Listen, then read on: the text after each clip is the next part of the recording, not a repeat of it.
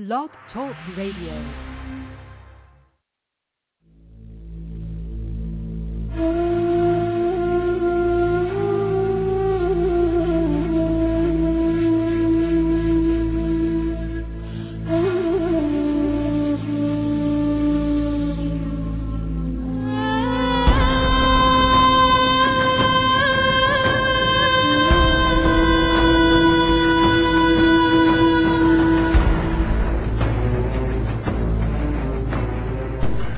Planet X, Nibiru, megaquakes, nuclear war, martial law, New World Order, FEMA camps, guillotines, aliens, UFOs, fallen angels, Anunnaki.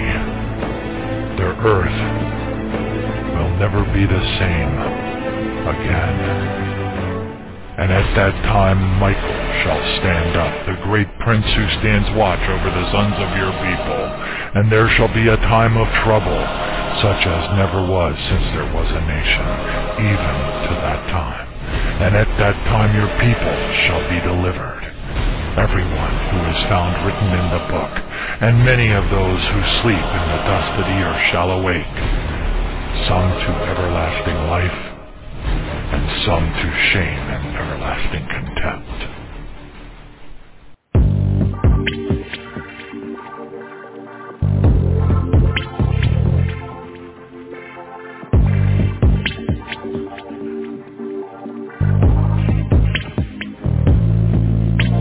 Alarms are ringing now. You really seem to hear. It's a minute before midnight. It's turning black. Can you hear me? Words from the Mount of Olives. The owls of Patmos too. Tell all about your future. Yeah, you're the ones he's speaking to. Only those with discernment, not blinded by this world, can see what is the obvious. Hurtling toward the final hour. Oh, can you hear his call? He's reaching out to you. Come, while there's still time. The door is closing up.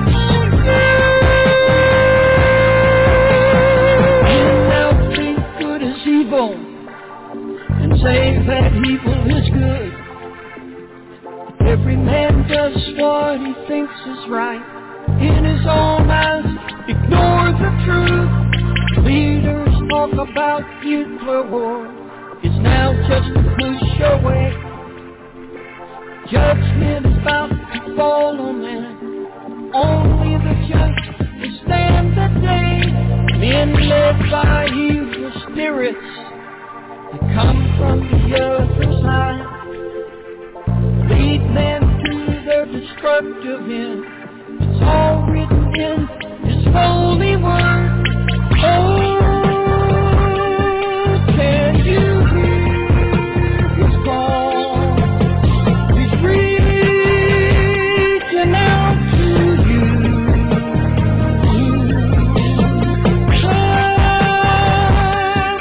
While there's still time, the door is closing up. Time for man has run its course. 6,000 years have passed. Now judgment comes upon the lost. No time to waste, run to the cross. Drunk on lies of His age, feel too smart to believe. Trade their future for their lust.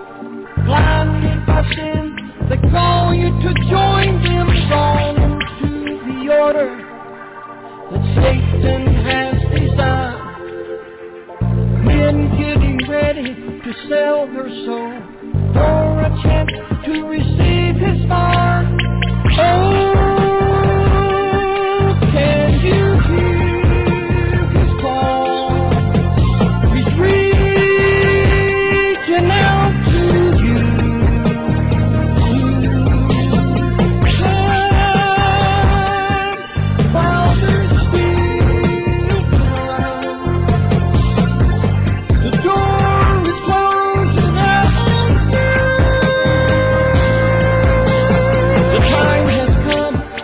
and you must choose.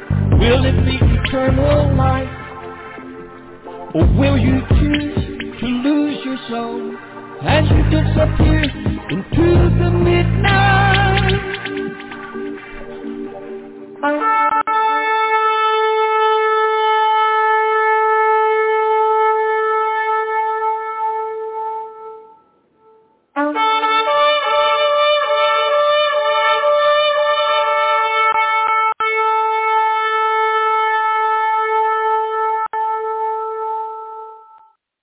Dear Heavenly Father, we thank you, Lord. We thank you, Lord. We praise you, Lord. We thank you and we trust you. We love you, Father. We love you, Jesus. We love you with all of our heart. We love you and we confirm it with the power, the life and death and the power of the tongue. We confess it before you and we ask you to fill us with more love for you, more dedication to you, more desire to please you, more desire to walk in your will, more desire to draw in closer to the secret place of the Most High. Give us the strength and the energy, Father God, and the prodding by the Holy Spirit to wake up a little bit early, and if we're tossing and turning in our bed because of whatever reason, that's probably a lack of trust to some degree that we should have had in you, and we're overwhelmed by the circumstances that we're dealing with in our lives. Father, we just pray that you will forgive us for that, and we ask you for your grace to be amplified in our lives, to just pour out upon us and to change us, to touch us, to fill us with faith, to fill us with trust. We need all these things right now, Father, more than ever before. You know that, and we seek it from you in the form of an anointing that is, just overwhelms us. I've seen the changes in my life. I'm definitely not arrived. I'm struggling still with a lot of things, but I think we all are, as the temperament of the end time situation across the world continues to increase. But at the same time, we are also, praise you, Jesus, burdened a little bit with the slowness, the kind of death by 10,000 cuts dynamic that is still taking place, even as we watch stuff unfold around the world. We're still here. We know that things could change rapidly. We want to increase the strength and our ability to pray fervently and appropriately, to be able to tackle down the demons of darkness that would hinder our prayers, and to be even more ready and able to pray in such a manner that would help us to overcome the things that are part of our flesh and our natural nature tendencies, so that we can walk in the presence of your Spirit, walk in all of the promises that are associated with fully trusting you, and make that a part of our life, so that we don't have to be concerned, we don't have to worry, we don't have to participate in the negativity that is out there, and realize that all these things that are happening are for your glory and ultimately for our glory, in the sense that it brings us ever so much more closer to our departure and being transformed in the presence of our Lord Jesus. Father, we just pray that your love will overflow in our hearts. Our love for you will overflow in our hearts. Our love for Jesus will overflow in our hearts. And it will result in a net new person, a better person than we all are at this time. We need an abundance of that love to overflow within us, so that it will transform into a complete surrender and absolute trust, so we are able to serve you in a much more free, joyful way than what we have been able to maybe thus far.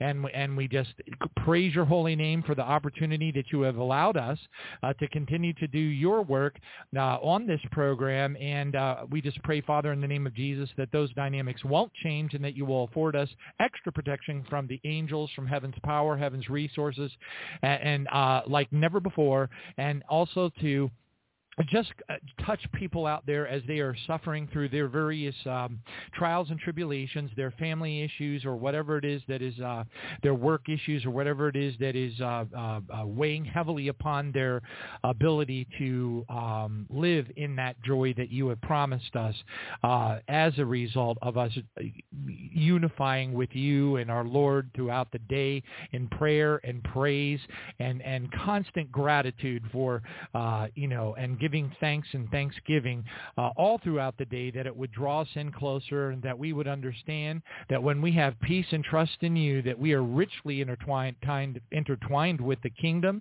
and that the more that we lean on you in confident dependence, the less fearful that we will be, and the more our hearts will be steadfastly trusting in you, and we will benefit because we will not be afraid of bad news.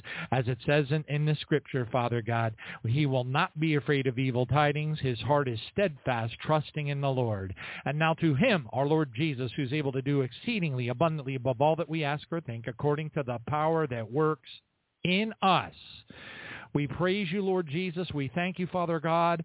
Let your glory be made manifest in our works from now through your love to touch the people that you need us to touch, that you will be glorified, Father God, and our Lord Jesus will be lifted up and exalted on high. In Jesus' name we pray and thank you. Amen.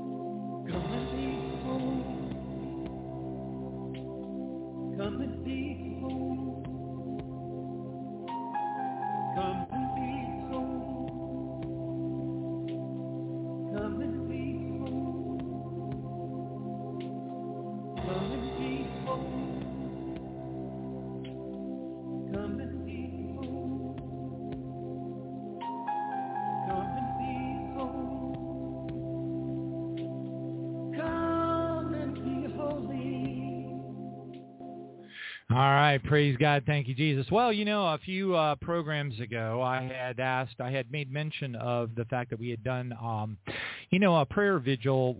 I don't remember how long ago, but it was a number of shows ago, quite a while, I guess, that addressed the how Satan stops our prayers, combat in the heavenly realm is the actual name of the white paper, but I named this show more appropriately, Combat in the Spiritual Realm, which is a more accurate nomenclature for I just powerfully dislike the concept or the tendency of churchianity to call the demonic realm the heavenly realm. It's incorrect. Okay, it's just incorrect. There's nothing heavenly about it. Okay, praise God. It's a stinky, horrible, ugly place that even the angels themselves absolutely abhor. I mean, they horribly hate to have to even venture through it. All right, praise God. And we're going to learn about that tonight because you know what? We're coming upon it isn't like we haven't been at this time. But we are certainly, as we progress further and further into the depth of the end times, the information that we're going to talk about tonight, and all I'm going to do is I'm going to read you the white paper as it was given to John Melendi, and I'm going to comment on it. And the reason why I feel in my heart that the commentary is important, as opposed to just hearing it read to you, is because I've probably read this white paper something to the, maybe about 10 to 20 times, many times of which were during programs and shows where I was amplifying and leaning on, underscoring, bolding key points that are woven throughout it, because it's not altogether unlike reading the Bible, where you read a series of scriptures, bunches of times, and every time you read it, you see something else. And plus, there's the other dynamic. As you learn things, you are in a different place, okay? So your foundations are different, okay? And when your foundations are more better, when they're better educated, when you have a broader understanding of the scriptures and, a spiritual, if you will, discernment of them and how they intertwine harmoniously, how many of them are talking about eternity, how many of them are talking about heaven and are actually juxtaposing or basically stating in so many words. I don't know what the right what the right term would be for it, but basically there are scriptures that are talking about all sorts of different things that we tend to crush them all down and say, well, that's got to be this and that's got to be that. No, it doesn't have to be. A lot of times the scriptures are talking about something that's happening in eternity. Sometimes it's talking about that we are actually operating in heaven, in this in heaven, in the courts of heaven, while we're here on the earth. So there, Hebrews 12:22 is a classic example where it's talking about how we are essentially operating in heaven, okay, as we pray here on earth. And the list just goes on and on. I mean, you really do have to. The Lord told me I had to dump everything that I ever learned in, 40 plus years of churchianity, Assembly of God, Pentecostal, non-denominational, tongue-speaking, churchianity, demon chasing, the whole thing. I had to dump it all. Because I told him, I said, I realized the gravity of what it was that I was doing with the program. I know my scriptures really well. Unfortunately, it seems like a lot of my fellow brothers and sisters out there that have YouTube channels and things don't seem to understand a lot that they ought to, because some of the things they're saying are, well, they're in danger. And they're endangering other people by saying those things because they don't understand some of the foundations. For example, where it says in the book of James, I would not want for many of you to become teachers, because don't you know that we receive a stricter punishment? And it's fascinating too, because we'll make up notions in our heads. I've had conversations with people that have microphones and are on podcasts, and I'm saying, well, bro, you are a teacher. And they'll say to me, oh, no, I'm not. I'm just doing this podcast and this and that. I'm like, no, you're a teacher. The problem is, we just, I don't know, we're humans, and we don't think very clearly sometimes. We don't think with, I don't know why people do what they do and think what they think. But yes, when you pick up a microphone, when you pick up a YouTube channel, when you're saying things on Facebook or whatever, and you're telling people that, you're quoting a whole bunch of scriptures and saying this means this and that means that, you are acting in the capacity of a teacher at that moment in time. And of course, that means that all the rules in the Bible and all the stuff that, is in there in regarding to doing that, like not tripping up your fellow brothers and sisters and things like that, it's applicable to you. But a lot of folks don't really get that stuff. But anyway, long story short, the Lord, I realized the gravity of what it was I was doing. I realized that the Lord was leading me in this pathway to deal with, very, very advanced subjects, focusing so deeply on the mysteries of the Bible. And I started to fear God. I feared him already, but I mean, it was like more than just, I was like freaking out.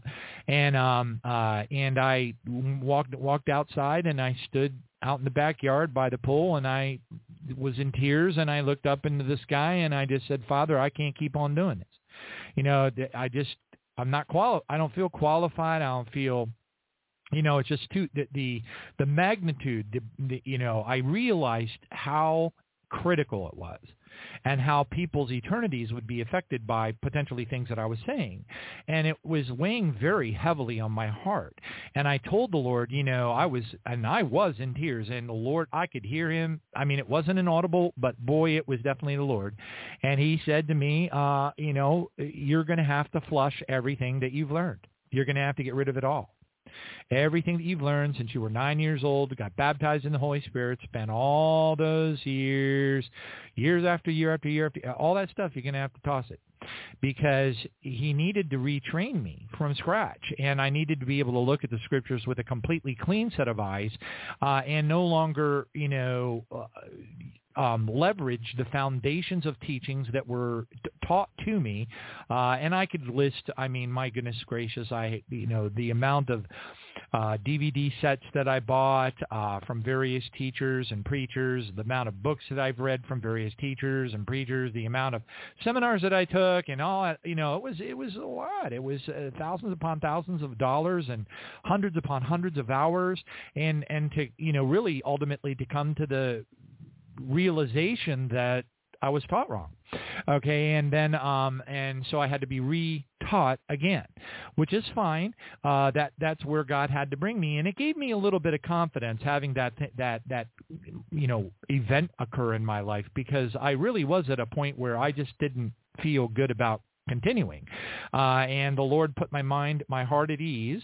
I by no stretch of the imagination have I had even close to a perfect walk, and in fact, I'm about 98%, if not more percent sure that many of the things, if not all of the things that I did go through, although, you can look at it through negative eyes or you can look at it through positive eyes. If I look at it through negative eyes, I would say, I screwed up.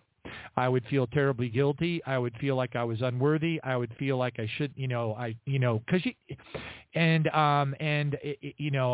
I had to constantly refrain the way I looked at things.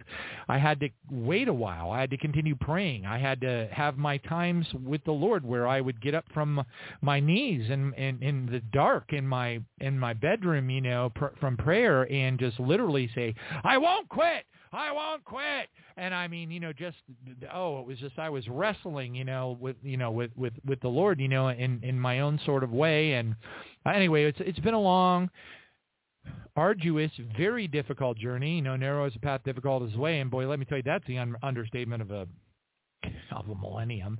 And, but I can also look back and praise God, even though I know that, in my journey, because of my lack of walking perfectly and having, the emotional makeup that the Lord has, we'll just say, blessed me with, that has also been a problem for me.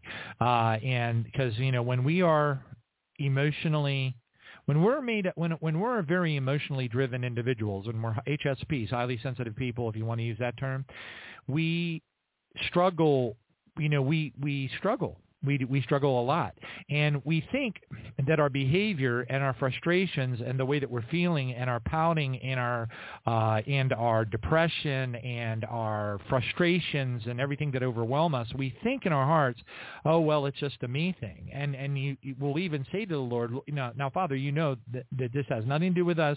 It's me. I'm struggling with this, but the problem is, it still counts against us in the sense that, we have to walk opposite of what the Israelites did in order to benefit fully from the Lord's promise. Again and they tempted God and limited the Holy One of Israel, Psalm 78:41. That is a very, very, very important lesson to learn. That's why we have to really put an effort for the renewing of our mind. We've got to be praying for ourselves. Physician, heal thyself. If you have a sick doctor, you don't want him, making you sick, right? So, these, I've seen the memes out there and stuff that have a person sitting there praying, and it says, if you pray for other people fervently enough, you never have to pray for yourself. And I'm like, that's a bunch of bunk, which it is.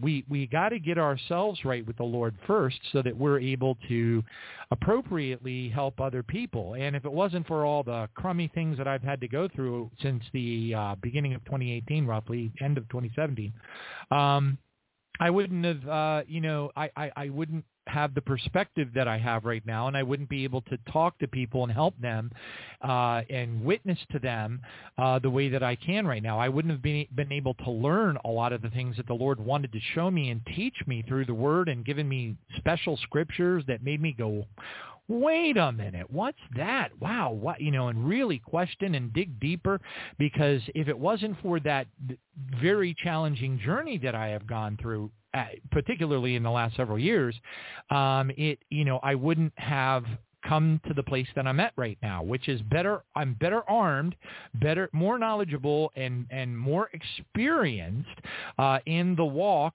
in a way that I had never been before. And that helps to qualify me a little bit better to be able to help people that are struggling, that are going through times, having doubts over whether or not they're going to make it. They want to make the barley harvest, but they say to themselves, or they think in their hearts that there's just no way they could ever possibly make it. I've heard these stories time and time and time again, and it's all demonic. It's fiery darts that are being shot at us. The second we let our guard down, it is that moment in time that we will be swarmed by demons. And we will start to have, thoughts coming into our head that will disable us, which is, of course, Satan's most important. Hold on. Sorry, I had to hit the sneeze button or the mute. But anyway, that's the goal of Satan. Satan's goal is to disable us, to help to put us in a position, no matter how he accomplishes it, it's irrelevant to him. He does not care. But one way or the other, there are probably 100, 200 things that Satan does not want us to know about ourselves as Christians. And there's a really, really, really good reason for that. When we know what he doesn't want us to know, then we are able to really stand up against him. We are able to become a formidable enemy of him and his mission. We are able to spank the demons. We're able to launch holy fire against them, screaming in pain and agony, second-order demons, principalities, and powers. We're able to do amazing things that Satan absolutely hates. And, I'll tell you one thing that he hates even more.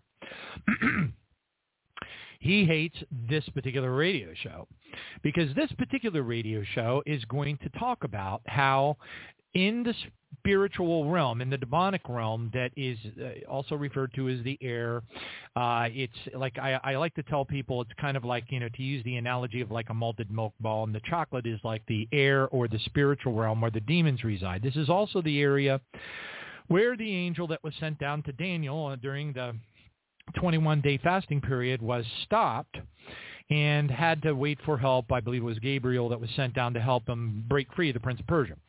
Now, you might say, well, hey, that's just kind of like a little Bible story and very interesting and all that kind of stuff. But when you realize that little section of Scripture is arguably one of the most important portions of the Bible that we need to really deeply understand, okay, as much as we possibly can. And that's part of what we're going to be talking about tonight, because what this does is this makes us, so if you're a pretty darn good Christian and you're praying fervently and you're spending time alone with the Lord, you're spending a lot of time in praise, you're coming to a place in your walk where you're trusting God more, you're surrendering to him, you're in a very difficult, if not awful or horrible situation perhaps in your life, but you're learning because, well, you don't have any other choice. And God wants to bring you there. That's where God wants you to be. He wants you to be in a place where you have no other choice.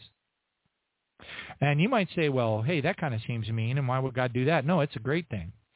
It's a fantastic thing, because when God brings you to a place where you have no other place to turn, which is where he's going to bring the multitudes of the world eventually through his judgments. Okay, I believe it's Isaiah 26 verse 9, I believe it is, where it says something along the line, when your judgments are in the earth, the inhabitants of the world will learn righteousness. There's no such thing as an atheist in a foxhole, right? So, but for us to be able to get a bit of a head start on this is a wonderful thing, especially if we learn that, and we need to know this as a prerequisite, that any of these things that we would learn to do and do as part of our walk are things that are rewardable, Okay, so these are things that would mount. These would mount up. These would increase in your rewards package in heaven, your inheritance package in heaven, the size of your mansion, or are you going to be in one of those apartments, or are you going to be in a nice, beautiful Thomas Kincaid kind of like beautiful mansion in the middle of, just this gorgeous forest with flowers everywhere and all that kind of, or are you going to have a city mansion? Are you going to end up with a city mansion and a country mansion? Here's the key. You got to understand that if you don't pray fervently for God to fill you, first off, that you would fall in love with him. And this should be a daily part of your prayer. You must pray that you say, Father, I don't love you as much as I need to. I know I need to love you more than I do. Admit it to him. He wants you to do that. It is an act of power. It is an act of surrender. It is an act of having a contrite spirit. It is all the things that God loves in us when we come to him and we say, admit that we are not adequate. Okay, he doesn't like people who are presumptuous in their salvation. He wants us to be the tax collector in the parable, the tax collector and the Pharisee. That's who he rewards. He wants us to be the Beatitudes, to live it, to become it, to be humble, to be contrite, and in order to get to that place, you have to start at the foundations, and the foundations are falling in love with our Heavenly Father. You will never have godly sorrow if you don't fall in love with our Father.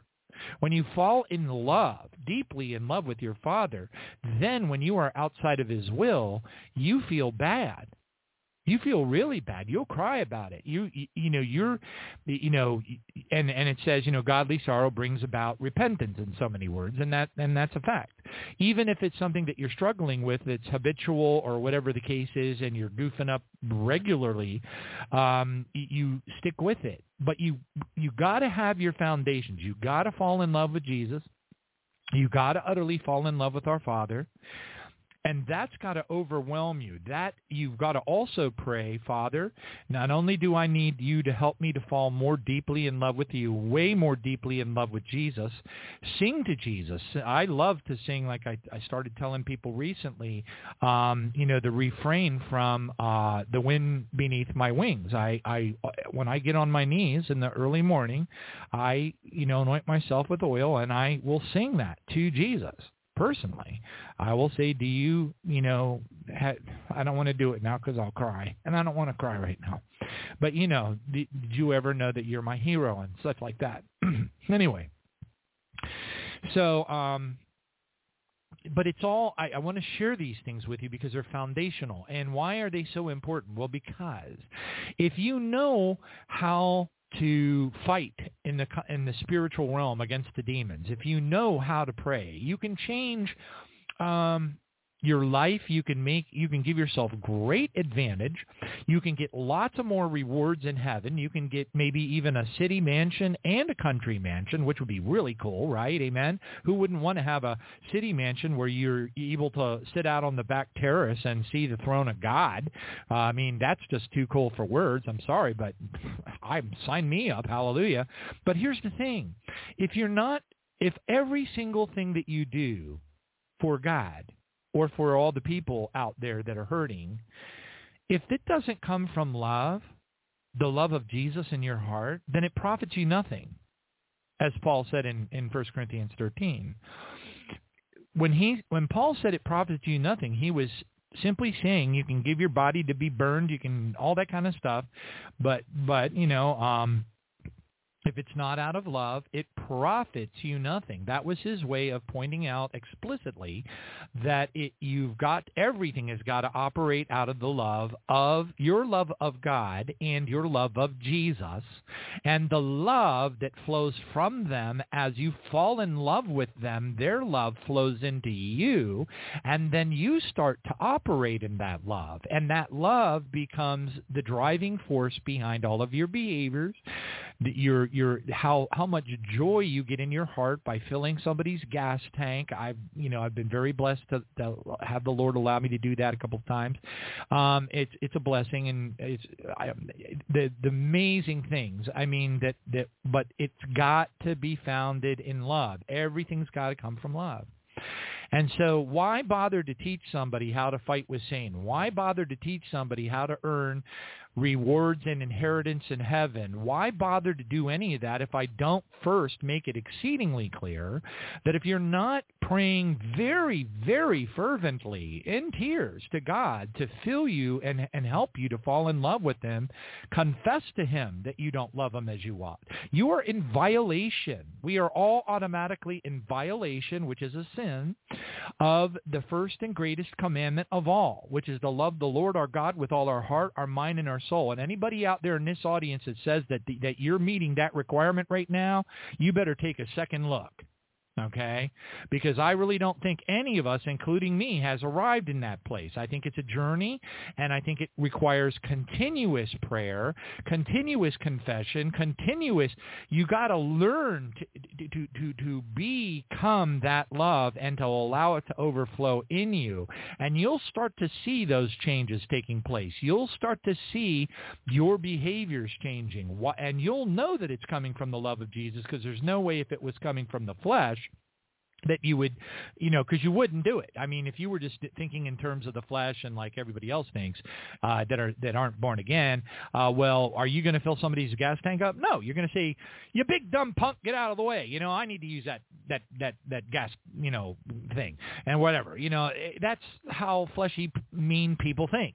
We don't think like that. It's part of a transition. It's part of our sanctification process. But if you don't understand what it is you need to get in order first, and that is love. It's falling in love with our Father, admitting to him that you don't love him enough, asking him for help, saying the same thing to Jesus, singing songs to Jesus, spending time, taking communion, really being intimate with him, spending more time in prayer in the secret place of the Most High. Hallelujah. Praising him all throughout the day. Constantly, I got myself my little gratitude rock, and it's got, and it reminds me throughout the day. I see it sitting there in front of my laptop, and I pick it up, and I just stop. And it's like, Father, I just praise you. I thank you, Lord. I apologize to you. I owe you an apology. I got worried, I started to freak out a little bit, and I wasn't trusting you, and I need more help, with trusting you. And this is a constant transition for us. Okay. It never ends, and it will hopefully continue to increase in each of us up until the point that I hope with all of my heart and pray for every one of you that we all ultimately depart together in the barley harvest. All right, amen. Because who wants to be here for the day of the Lord when 22 million people are going to be wiped out by a mega tsunami on the east coast of the United States, Babylon the Great? Okay, and by the way, that's not just one tsunami now. That's just one viewpoint of a mega tsunami and a mega earthquake that takes place across the entire world. There really are going to be, when it says it rains on the just and the unjust, you have to really, the conclusion that any thinking person would have is once even Rodriguez meteor hits off the coast of Puerto Rico and that double mega tsunami hits the east coast of the United States and the whole world shakes, and you realize how massively impactful that's going to be on a global level, millions, maybe even billions of people are going to die. And in that number of people, how many of them do you believe might be really good Christians? I think it's going to be millions on a global level. But there will be those, for whatever reason, I don't understand it. And quite frankly, I don't plan on being here, so I don't dwell on it an awful lot. But there will be those. Sarah Monet saw them in her vision, which was still in my heart. It's the most trustworthy and detailed biblical end times timeline vision ever given to anybody in the history of the world. Okay, that's just my opinion, and I'm sticking with it. All right. Now, anyway, all that being said, before we progress into that part of the program, I just wanted to lay down that foundation. This is so, oh my goodness, is it important. I cannot impress. I cannot communicate. There aren't words that are strong enough. There's no way that I can adequately communicate the criticality of these foundations, the love foundation that has to be a part of how you feel about our Father, why you feel that way about him, why you have that intimate relationship of intense love with Jesus, and then how it sanctifies you even further in your walk and overflows. That love will overflow over time into you. And that transition is a big, big part of the wise virgins, and they're having extra oil in their vessels. So much so that the foolish virgins were like, hey, how do we, and they had to send them away to go get more. Well, that's a metaphor for the fact that if you're not in the transition process now, if you're not praying to the Father, please, Father, help me to fall in love with you. Please fill me with your love. Lord Jesus, I need to absolutely be gushing, falling just uncontrollably in love with you. And I need that love to overflow my cup and fill me so that I touch other people's lives the way that you want me to, that the Father may be glorified in the Son, John 14, 12, 13, and 14. Praise God. All right. Now, when you get these things and you get those foundations underway, okay, so I call it getting yourself up to flight altitude. In the meantime, you're just trying to taxi down the runway, trying to get your engines going, but eventually you'll get yourself up to a point which I would call flight altitude, where you can really feel the intensity of your love for our Father God, your love for Jesus, and the intimacy that comes along with it. And then you will also be able to perceive little by little the changes in you that will cause you to do, you'll feel things. I mean, you'll feel things. You'll see people on the side of the road. You'll see homeless people. You'll never have, that thing that people do in their cars. They're like, oh, look at that homeless guy, boy. That sure looks like a new pair of sneakers to me. He's some kind of a fraud, a fake. And look, he's got his own cell phone and blah, blah, blah, blah, blah. All those thoughts, they won't enter your head no more.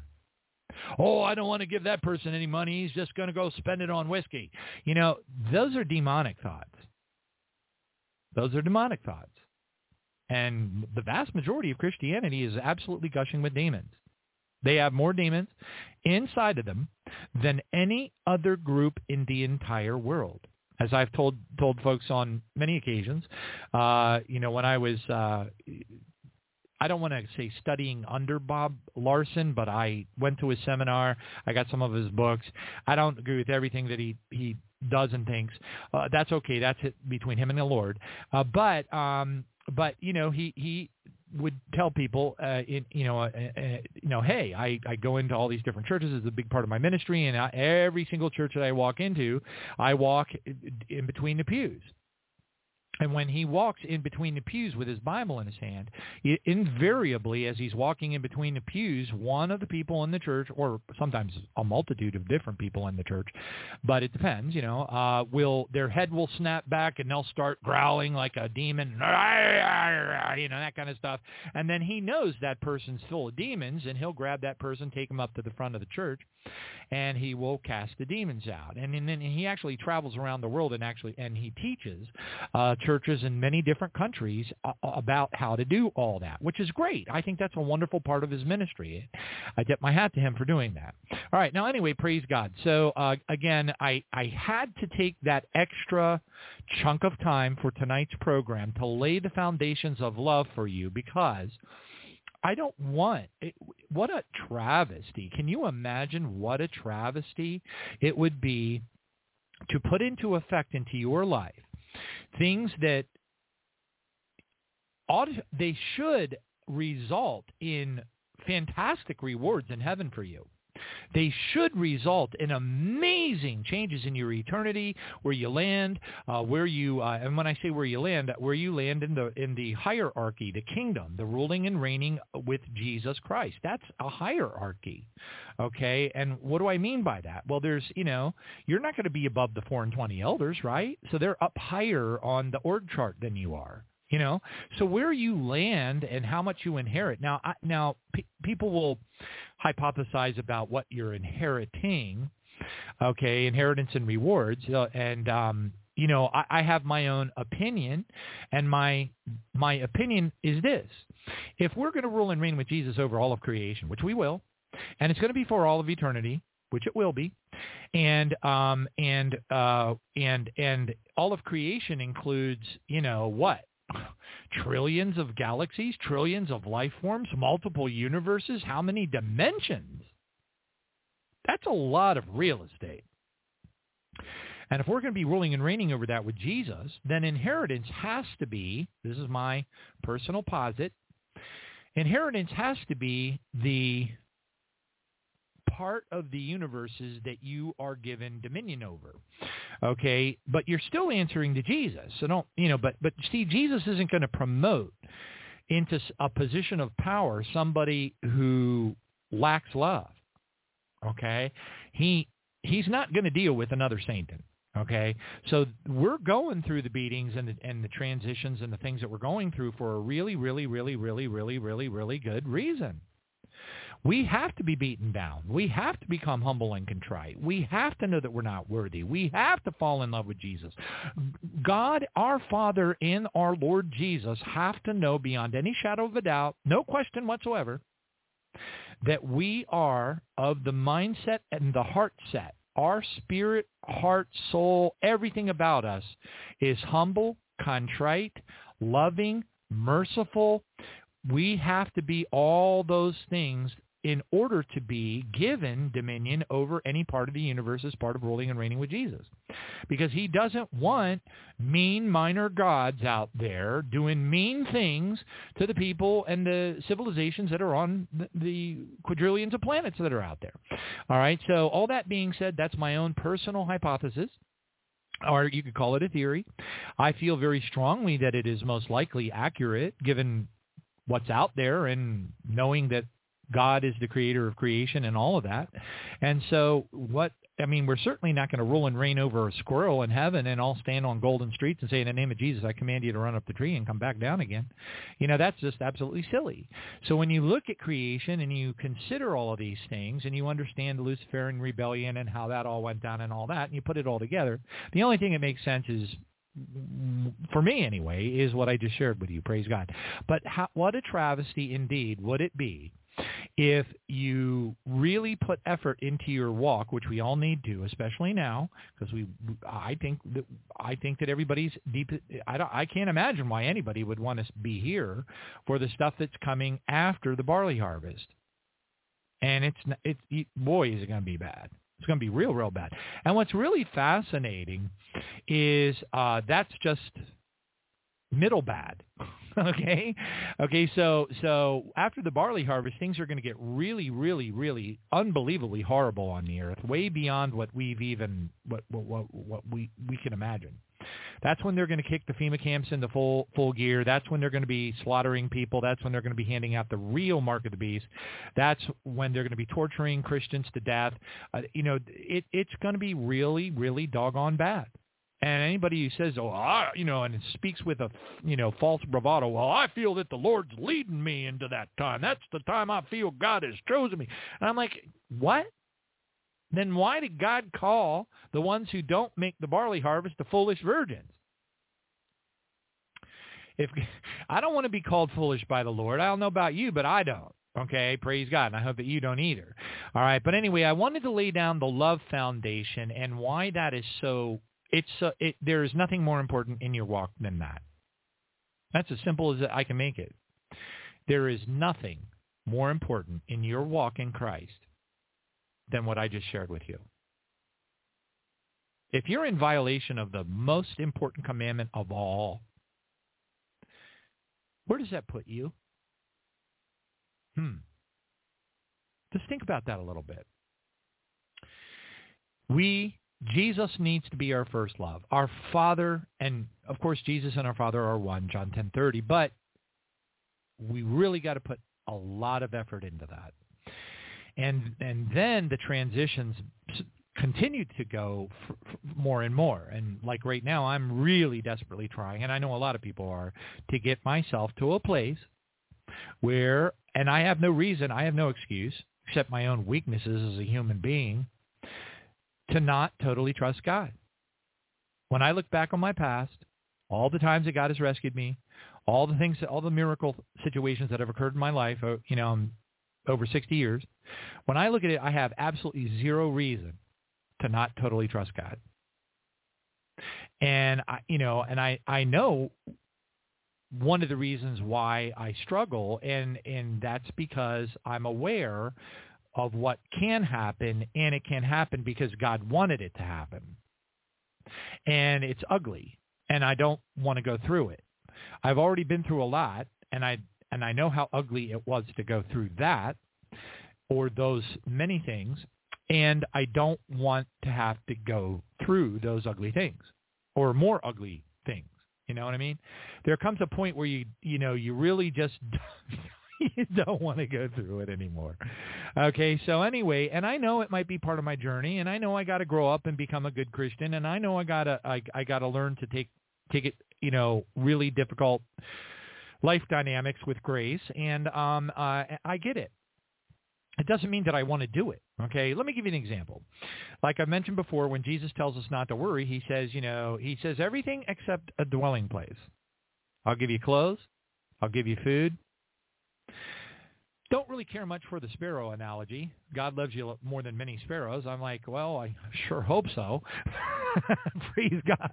But anyway, and thank you, Jesus. I always enjoy when somebody comes back from heaven and gives a testimony and says how Jesus has a sense of humor, a really great sense of humor, by the way. And I always take peace from that because I'm always kind of tongue-in-cheek, kind of joking around kind of thing. Because really, when you think about it, I would, being compared to a group of sparrows. And, the thing about it is Jesus, when he told us not to worry, he never said a dwelling place, never said a home.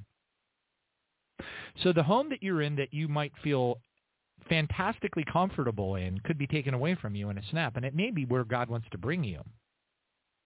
And that scares me a little bit because I am comfortable. I'm old. I know why my sister, who's entering into her 80s, I know why she doesn't want to go through hard times. Because when you get older, your knees start to hurt. She's had surgeries. She doesn't get around as well as she used to get around. And, to her, the idea of ISIS popping in the front door of her house and cutting off her husband's head in front of her is not exactly what she wants to go through. And I can sort of relate to that, and it's similar. I think we all have things in our lives that we would rather not have to go through them or not. And I know that it rains on the just and the unjust, and I know that our Father will bring us through the refiner's fire, and I know that if we have to go through the refiner's fire, it's for a good reason, but it doesn't mean that you want to do it. Who wants to get beaten up? Who wants to be beaten to a fruit juicy pulp? Who wants to go through, some of those things? I won't get into all of the things that it could, because we don't know. At the end of the day, we don't know. And I do believe with all of my heart that assuming that you have arrived at any point in your walk that is a good place, I believe is a mistake. Again, it falls back to the scripture about presumptuous sins. Okay, we don't want to have or be guilty of presumptuous sins because those are a special affront to our Father. Okay, he doesn't like that. Presumptuous sins are being like in the parable of the tax collector and the Pharisee, it's like the Pharisee had presumptuous sin. He was raising his hands up to God and say, "Praise you, Lord God, for I am going to come to heaven, and I'm this and I'm that and I'm the other thing." And Jesus points over and he says, "No, you need to be like the tax collector." And he's sitting there renting his robe. He's hanging his head down. There's tears coming out of his eyes, and he's like, "I am not worthy. I am not worthy." And Jesus is like, you need to be like the tax collector. You don't get taught these things in churchianity. I'm going to tell you that right now. But you're going to get taught them here. Praise God, because I got a job to do, and I'm going to do it. And, and if the Lord... If I drop over dead tomorrow, hallelujah. Okay? But I have a feeling it's not going to be that way. I don't know what's going to happen, and I don't think any of us know. But anyway, so praise Jesus. Thank you, Father.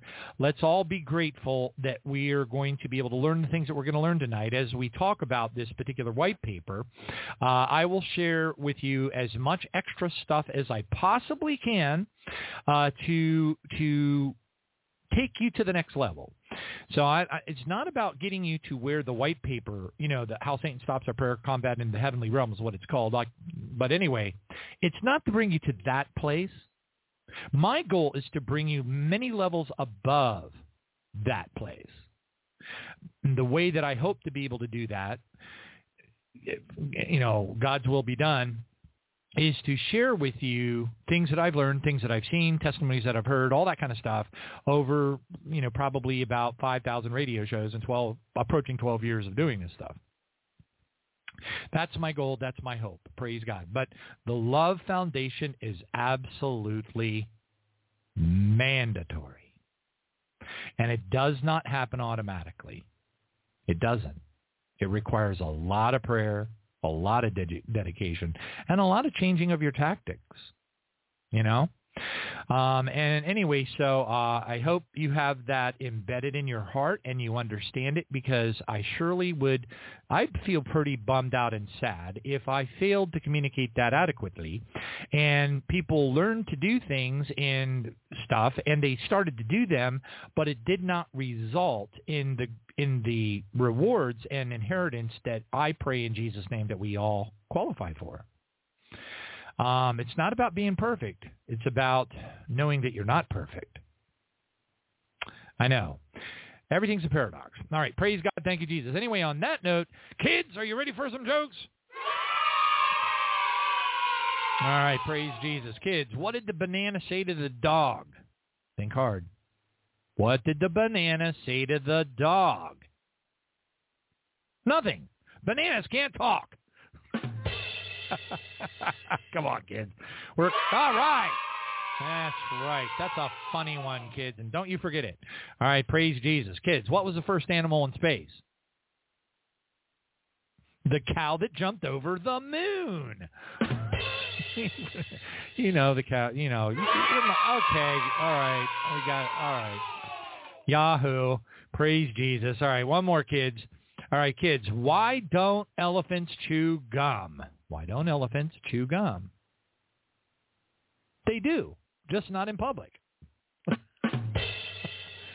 I don't think that's ever, I don't know. Yeah, I'm with you, kids. That ain't that funny. All right, praise God, thank you, Jesus. But that's okay. We got 2 out of 3. 2 out of 3 ain't bad. All right, hallelujah, thank you, Jesus. And we're going to go through the news, no surprises here, and then we're going to get into how Satan stops our prayers, combat in the spiritual realm, absolutely gushing with lots of testimony, lots of discoveries that the Lord brought me through that I will share with you so that you can benefit as much as possible with this extra, with this new information. It's so advanced, folks.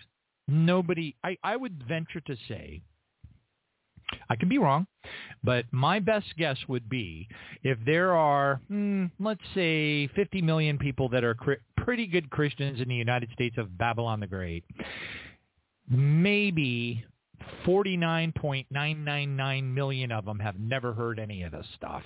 All right, praise God, thank you, Jesus. And on that note, we're going into the news. Ladies and gentlemen, may I have your attention, please? It's not normal. It's just wrong. What? It's not normal. This is disturbing. Game over.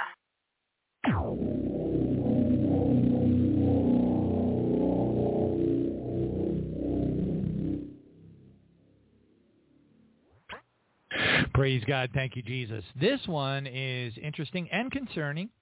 But you know what? Personally, I just wish the media, some kind of media or something big would happen quick. The sooner something really big and bad and God's judgment-wise happens, for me, it will be a blessing because, maybe I won't have to travel to Phoenix. I am not looking forward to that.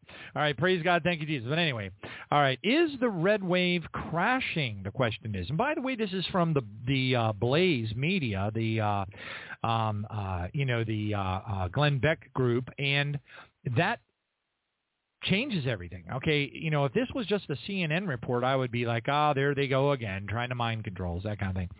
But since this is coming from a very Republican-esque right-wing sort of a group as the Blaze, it's very concerning. And the title again of the article is the red wave crashing? Polling expert says critical, quote, warning sign is flashing again, and it's not good, and it's not good for Dems. Now, what's interesting is I don't really understand the part that it's not good for Dems. I don't understand that being in the headlines because as you read the article, let me read a little bit of it to you so you kind of get where I'm heading with it. It starts out and it says, as the 2022 midterm elections near, polls increasingly indicate that Democrats will be more competitive than previously thought. The red tsunami, which once looked very menacing, now appears to be nothing more than a small ripple. That is very concerning. And it goes in and explains about many of the polls, a number of election experts, a lot of the Democratic seats that are being won over Republican seats that people thought for sure. Like, for example, there's a lot. Anyway, I'm not going to get into all of them, but I can name a couple of them, but it's irrelevant. There's a bunch. And what's happening is that more Democratic candidates are winning than the red tidal wave people thought. And that is, especially at this point, here we are in September, mid-September, that's not a good sign. Okay. So I was very concerned and wondering why thus far a black swan event has not occurred or some sort of a false flag major, event, whatever, that would, trip off and set, I figured that, that they would do something pretty horrible. And, but it looks to me almost as if they're not really all that worried about it. In other words, they're looking at the results. They're looking at what's happening. They're seeing the trending go on. They know that they own the Dominion voting machines. Those things are still out there, and they can crank that. They can change those numbers until they're blue in the face. So I think it gives me the impression, right or wrong, it gives me the impression that the situation for the midterm elections is nowhere near as sure as a lot of people believe it is. And by the way, if you go out on Twitter and you look around and stuff, you can still see lots and lots and lots and lots and lots and lots and lots of, quote, patriot groups and stuff. You just wait until the midterms. We're coming for you and all that kind of stuff. And I'm a citizen. My citizenship is in heaven, and I don't get involved in that, but I do acknowledge it. And and all that would mean to me is if there is not a turnaround of the power of the House and Senate to the red tidal wave that many think is going to happen, if that does not happen and the entities of darkness, the shape-shifting reptilians that are operating, the Antichrist who is, manipulating the marionette strings of Biden, it just means death by 50,000 cuts. Instead of death by 10,000 cuts, now we're going to have to go through death by 50,000 cuts. They're going to continue to erode. They're going to continue to push the LGBT thing. They're going to continue to want to do sex change operations on our little children. They're going to continue to manipulate and do horrible satanic things in the schools. It's all the things that make us nauseous and have to keep kaopectate in our back pocket just to get through the day are going to continue. And I don't know about you, but I'm really just not looking forward to that. Now, but I will say this: what I am looking forward to is the end times biblical timeline progressing. Okay, so anything that we have to go through that ultimately brings us closer to our departure time with Jesus, I think is a wonderful thing. Praise God. All right, so in that regard, hallelujah. All right, so we'll just watch and pray and see what God does, because we don't. Honestly, there's nobody that does know for sure. We just don't know. All right, praise God, thank you, Jesus. And the last thing I'd ever do is go out on YouTube and listen to somebody boo-hooing and telling you how much they love Jesus and then prophesying. Oh, by the way, you're going to discover as we go into How Satan Stops Our Prayers, you're going to discover why so many seemingly anointed Christians that obviously, as far as you can tell, love the Lord are incorrectly prophesying. It's just landmines out there, folks.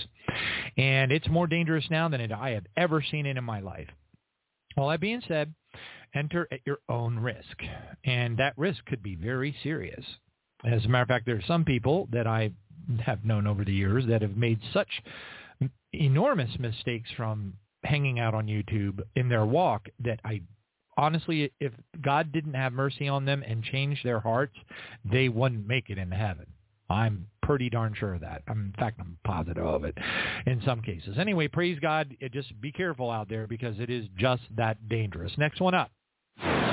Mysterious underground sounds cause panic amongst villagers in India's Maharashtra. There you go. And it says the village where the sounds have been occurring, Hasori, is 28 kilometers from Kalari area, where a deadly earthquake claimed 9,700 lives in 1993, and it goes on. But anyway, they're hearing these really strange, creepy sounds coming out of the ground. Of course, this kind of weird stuff has been happening in India a lot. That's also where they've had some, various, villages that would gather around these like holes in the earth, and they'd look down and there would be like fire and stuff shooting around, and they'd be like, this is, so whatever. Lots and lots of really creepy, satanic, evil weirdness, and it's understandable really when you think about it, because India is just loaded with, They worship more satanic gods than pretty much any country on the face of the earth, all right? Amen? Praise God. All right, thank you, Jesus. Next one up. India seeks to double exports to Russia with new rupee-ruble exchange. And, of course, again, it's the same thing that we know is already happening. BRICS is Brazil, India, China, Brazil, Russia, India, China, and South Africa. Okay, but there's other groups that are now joining the BRICS, the BRICS financial consortium, if you will, and it's all going in accordance with Russia's. It's so, oh my gosh, it's so classic. It's so Antichrist. It's so perfect. And people, I went to the doctor's Monday night. I had to go see a doctor, and during my visit, we got to talking about the things that are happening, and she was like very troubled, very, very troubled about, she said something along the lines of, do you perceive where we're at right now, that we're pretty deep into the end times? And I said, oh, absolutely. And I explained to her where we were in the Bible and everything, and she seemed very troubled, and I kind of felt bad for her, but I understand that transition that a lot of us have to go through. You got to go through that. It's like the 5 phases or whatever the stages of grief. You got to go through those different stages until you come to the point where hopefully you arrive at a place where you're actually pretty excited about it and you just want to get it over with. You know what I mean? You want to go home. All right, praise God. But you also want to make your Father happy too, because guess why? You love Him. You love your Father. All right, praise God. Thank you, Jesus. Next one up. Praise Jesus. Here we go. All right. Ukraine astronomers report that they have been seeing UFOs everywhere. Now, you wonder why that might be. Well, I'll tell you what my thoughts are. There's an awful lot of threatening going on over using of nuclear armaments. Okay, so you've even got the Nazis in the Ukraine under the fake Jew Zelensky that it's just as satanic can be. And the United States of Babylon the Great, CIA and Special Forces teams and all kinds of mercenaries and stuff are involved. It's unbelievable. It's quite sickening, and they are the Ukraine are even threatening to use tactical nukes, which of course would just open up World War III. It'd be wide open. Now, I'm not going to get into some of the things that are going on over in the Ukraine right now. We don't have enough time, and that's not the focus of the show. But the UFO thing associated with threats of nuclear weapons. Now that goes together like, like a hand in a glove, if you know what I'm saying. All right, praise God. Thank you, Jesus. Next one up. Children are being killed. There's an 8 times increase in excess deaths amongst children in Europe since the COVID vaccine rollout, according to the official European Union data analysis. In fact, it's a shocking 691% increase. Whoa. All right, praise God. Thank you, Jesus. Hallelujah. Next one up. Heavy battle breaks out between Armenia and Azerbaijan. And this is like war. You know, they're lobbing mortar shells and stuff across the border and killing people. So they are under. They actually call it that these territories, and they mentioned the names of the territories, which who cares? It's not relevant to us, and we wouldn't know where they were anyway. But it says that they are under heavy attack. Okay, and people are dying. So again, we've got these kinds of dynamics occurring all over the world. Of course, the epicenter of that sort of thing is, of course, as we all know, in the Ukraine. Praise God. All right, thank you, Jesus. All right, next one up. United States malls China sanctions to deter Taiwan invasion, according to Reuters. And I'm like, okay, if that's not about as brilliant can be. I mean, look how well it worked for Russia. Now go ahead and do it to China and see what happens. So anyway, the craziness continues. We know exactly what the agenda is. We know that the Antichrist is manipulating and crashing the global economies, because they want the Nazi forces to take over. They want to raise Hitler up. They need their Kristallnacht. They need to, and by virtue of doing that, they actually bring in, they make manifest the realization of the actual seals. We're in right now. The third seal, the second seal, third seal, and fourth seal are all in progress right now simultaneously. And we're right smack dab in the middle of the Olivet Discourse. Praise God. All right, so anyway, it's exciting times to be alive. Praise Jesus. And it's good that we're still alive, because that just gives us more time to seek God, fall in love with Jesus, fall in love with our Father, have that love overflow in our hearts, and be able to do things for our Father with our newfound understandings. Praise Jesus. That's a really important thing for all of us. Hallelujah. All right, next one up. Freight rail strike threatens supply chains, prompting White House planning. So again, there's, if you're not aware of it, there's a national railroad strike that is being threatened right now. The White House is trying to stop it.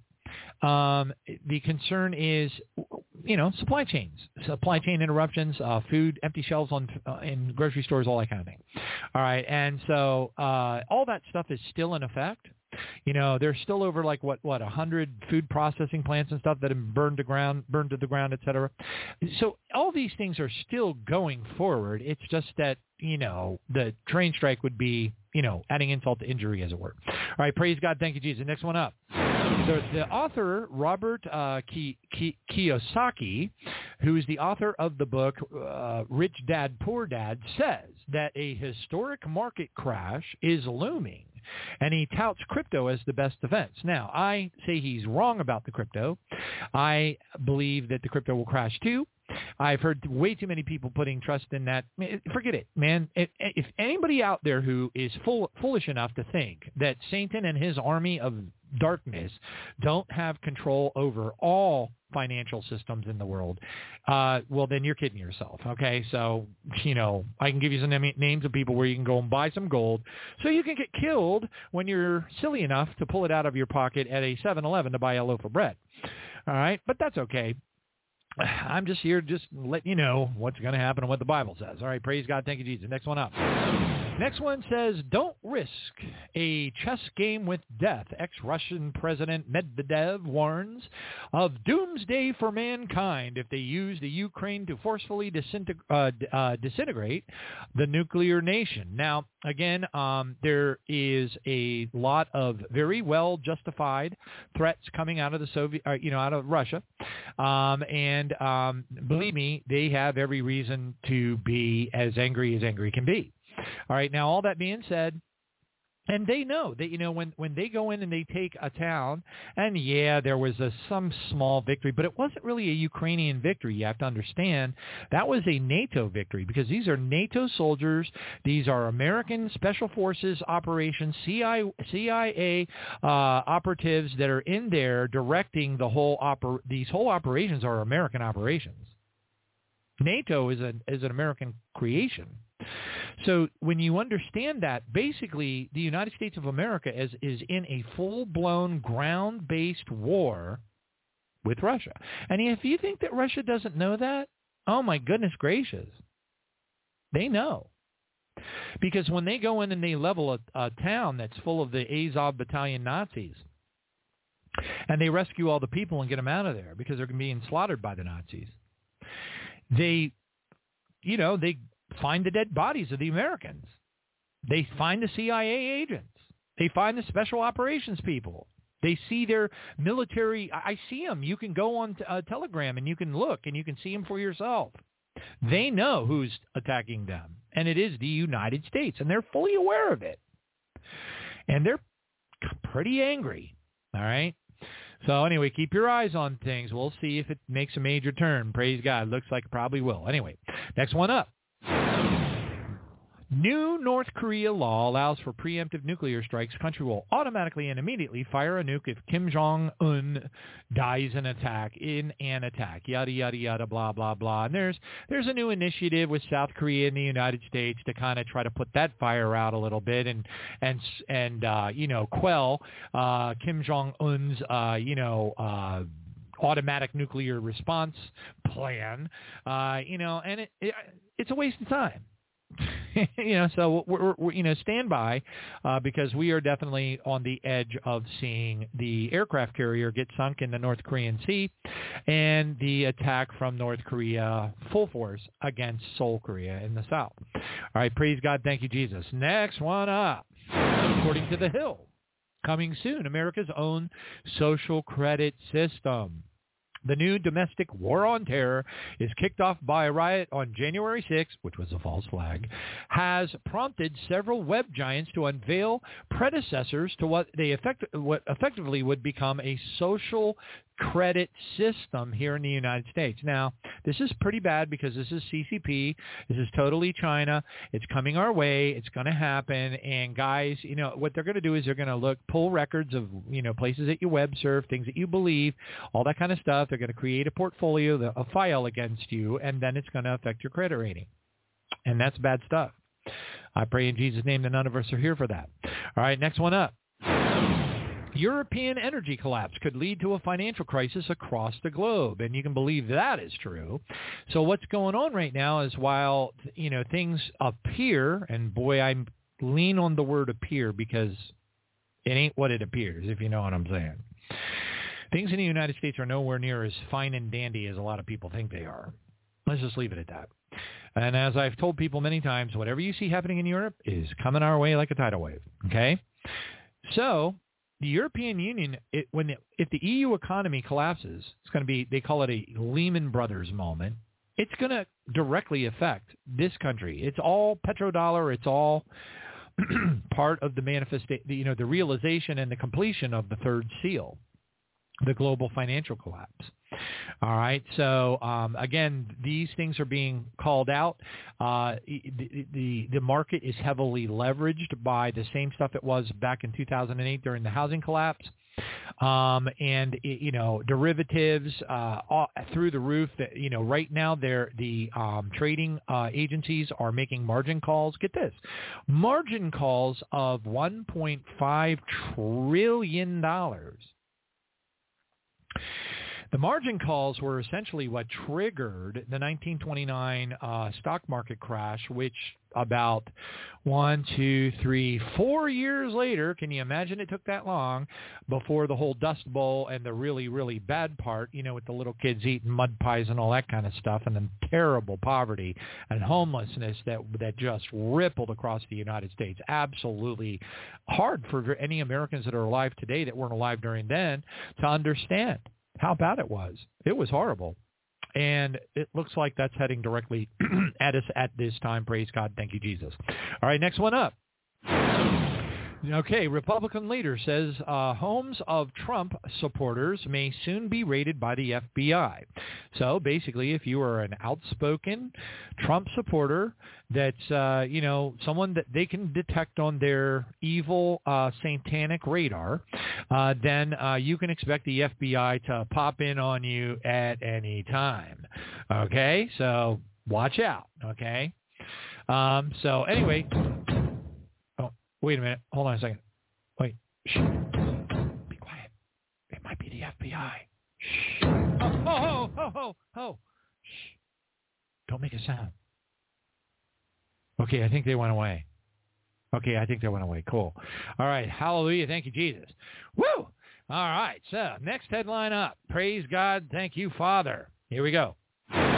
news, and this is out of Jerusalem. It says Gantz says that Iran has tripled the uranium enrichment capability. So a briefing at the United Nations envoy from the Security Council member states defense minister says Iran's most destabilizing force in the Middle East praises the United States rejection of the Tehran condition to end the IAEA investigation before signing the nuclear deal. So again, this is of a great concern, and yes, they are flying practice sorties with F-35 jets into Iran to make sure that Iran's radar systems are not able to detect them, and so far, so good. Next one up. Germany has crossed the red line, according to Russia. There will be no more turning back after Berlin supplied arms to kill Russians, according to Moscow's envoy. Okay, Germany has crossed the red line with Russia by sending arms to the Ukraine. Moscow's ambassador in Berlin said on Monday. So again, there's not going to be any return to normalcy, and we kind of knew that. But anyway, hallelujah is all I got to say. Let's get out of here as soon as possible. Praise God. But remember, this is a blessing. The time that we have now on the earth for this period, however long it'll last, it's a blessing if you use that time wisely. Hallelujah. Next one up. 15,000 Minnesota nurses waged the largest private sector nurses strike in the United States history. And by the way, it is anticipated. My ex-wife is a nurse. She works in the insurance industry, and she believes that this is going to ripple across the entire country, and it's going to be really impactful. All right, next one up. Swiss social media is abuzz over the rat out your neighbor energy use posters. So basically what they're doing is they're putting posters up all over Switzerland to encourage the kind people of Switzerland to make a phone call and rat out people who are breaking the rules and using more energy than they are allowed to. Oh my goodness, they didn't want to, for example, they're prohibiting warming your house up beyond 66 degrees Fahrenheit. Now, I don't know about y'all, but that's pretty darn cold to me. Okay? And they have fines that go up to $3,130 per infraction and up to 180 days in prison. So they're putting up posters all over Switzerland to tell all the nice people there to be sure to rat out your neighbor. Oh, well, anyway, on that note, praise you, Jesus. Thank you, Father. We are now entering into the portion of the show that is focused on how Satan stops our prayers, combat in the spiritual realm. Hallelujah. Thank you, Jesus. And here we go.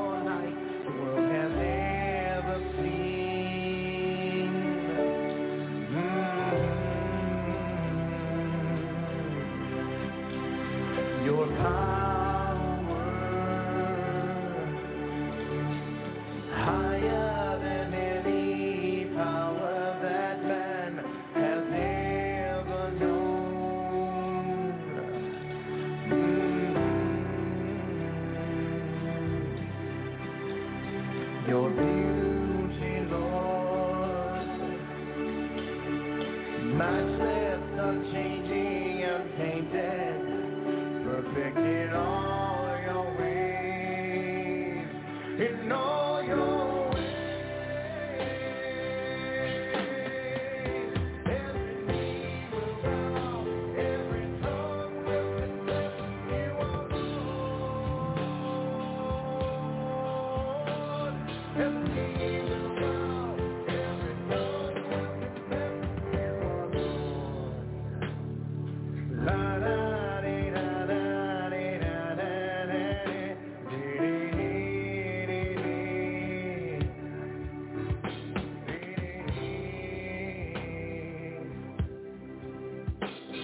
Your mercy, Lord, sneaks out the deepest and darkest of hearts, the broken one.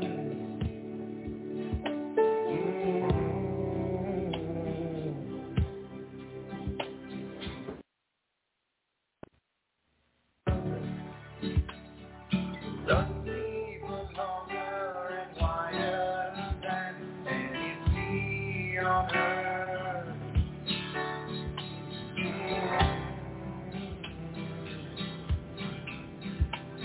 Your touch, oh Lord, so gentle, so healing, so tenderly, you caress the heart.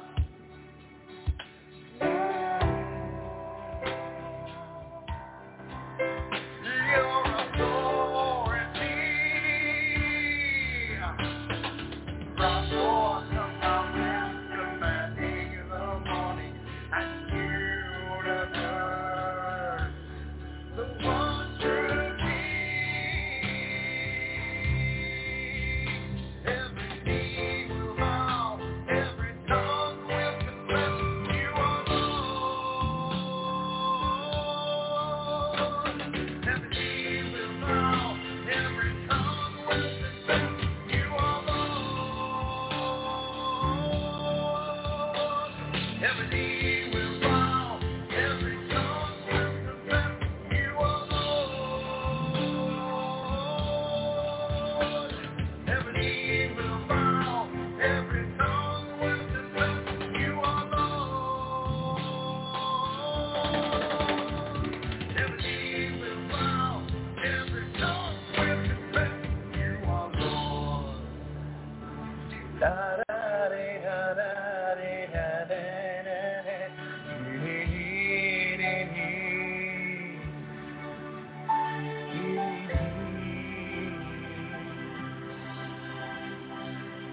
Your majesty, greater than any kingdom that has ever ruled this earth. Praise God. How Satan stops our prayers, combat in the heavenly realm. I don't like that word, so I'll just go ahead and call it combat in the spiritual realm, the demonic realm. All right, praise God. So this was actually penned on the white paper by Reverend or Pastor or whatever, John Mullindi. His testimony on the International House of Praise, IHOP. You can find it on YouTube. Go to youtube.com and type John Mullindi, M-U-L-I-N-D-E, John, J-O-H-N, Mullindi, IHOP, I-H-O-P, and hit enter. And if you listen to that testimony, it's life-changing. All right? So, and it's something that I believe that 100% of all Christians absolutely should listen to. Okay? Because it will blow your mind. And you need to know it because otherwise you could be in more risk, with your walk than you might realize. He definitely was, and the Lord showed him things, and we all need to know it. All right, anyway, so John Mullindi was given this information, and he went ahead and put it pen to paper. He recorded and documented all of it, and I'm going to go ahead and start reading. Okay, so it starts out with, quote, I would like to share with you part of a testimony of a saved person who once served the devil. When I heard him give his testimony, it so challenged me that I did not want to believe it. I had to fast before the Lord for 10 days, asking him, Lord, is this true? It was at that time the Lord began to teach me things that take place in the spiritual realm when we pray. Thank you, Jesus. He used the proper term. Hold on a second. I got to turn off this little whisper quiet fan I got right over here because it's freezing me. Okay. All right, there we go. All right. So anyway, he goes on to say, this man was born after his parents had dedicated themselves to Lucifer. When he was still in the womb, they performed many rituals to dedicate him to the service of Lucifer, which, by the way, they do that all the time. That's pretty common practice. When he was 4 years old, he began to exercise his spiritual power, and his parents began to fear him. When he was 6 years old, his father brought him to some witches for them to train him. And by the time he was 10 years old, he was doing tremendous exploits for the kingdom of the devil. He was feared by the common witches. He was still a young boy, but he was so terrible in the things that he did. He grew to be a young man in his 20s with a lot of blood on his hands. He killed at will. He had the ability to leave his body through transcendental meditation, and he could levitate. At times, his body would rise off the ground and hang in midair. Sometimes he would go into a trance and leave his body. His body would remain behind while he went out into the world by a practice called astro traveling. It's also known as astral projection. He was used by Satan to destroy or divide many churches and to ruin many pastors. One day he was assigned to destroy a church that was full of prayer. There had been much division in this church and much confusion. He began to work against it, but at that time, the pastor called a fast for the whole church. As the church began to fast, there was much repentance and a lot of reconciliation. The people came together and began to pray for the Lord to work in their midst. They continued interceding and crying out to God to have mercy on them and intervene in their lives. As the days went by, the man came again and again against the church with demonic spirits. But a word of prophecy came forth, telling the Christians to rise up and wage warfare against the powers of darkness that were attacking the church. So one day, the man left his body in his room to go astro traveling. He led a powerful force of demonic spirits against the church. Now, this is his testimony. His spirit moved through the air over the church and tried to attack it, but there was a covering of light over the church. Suddenly, an army of angels attacked them and fought against them in the air. All the demons fled, but he was arrested by the angels. Yes, arrested by the angels. He found himself being held by approximately 6 angels. They brought him through the roof right before the church altar. He just appeared there as the people were praying. They were deep in prayer, engaged in spiritual warfare, binding and breaking and casting out. The pastor was on the platform leading the prayers and the warfare. The Spirit of the Lord spoke to the pastor. The yoke has been broken and the victim is there before you. Help him through deliverance. As the pastor opened his eyes, he saw the young man lying there. His body was with him. He was in his body. The young man said that he doesn't know how his body joined him. He had left it back at his house. But there he was in his body. He didn't know how he had entered it. All he knew was that the angel had carried him through the roof. Now, these things are difficult to believe. The pastor silenced the church and told them what the Lord had spoken to him, and then asked the young man, "Who are you?" The young man was trembling as the demons began coming out of him. So they prayed for his deliverance, and afterwards he began to share his story. The young man has now come to the Lord and is an evangelist preaching the gospel. He is being used by the Lord mightily in setting other people free through deliverance.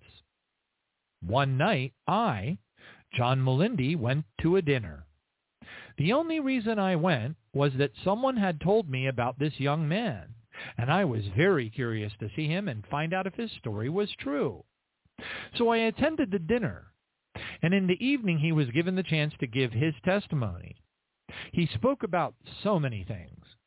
At times he cried because of the things that he had done. As he finished, he made an appeal. There were many pastors in the room, and he said, "I appeal to you pastors. please teach the people how to pray. The people who don't pray can be taken in anything by the devil, and there are ways that the enemy can exploit their lives and their prayers. The enemy knows how to exploit the prayers of those who don't know how to pray. Teach the people how to use the spiritual armor that God provides. Then he shared how he led expeditions through the air, the demonic realm. He would go with other satanic agents and many demon spirits.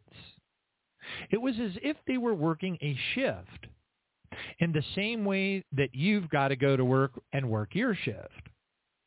He had regular times where he was required to go and wage war in the heavenlies, in the spiritual realm.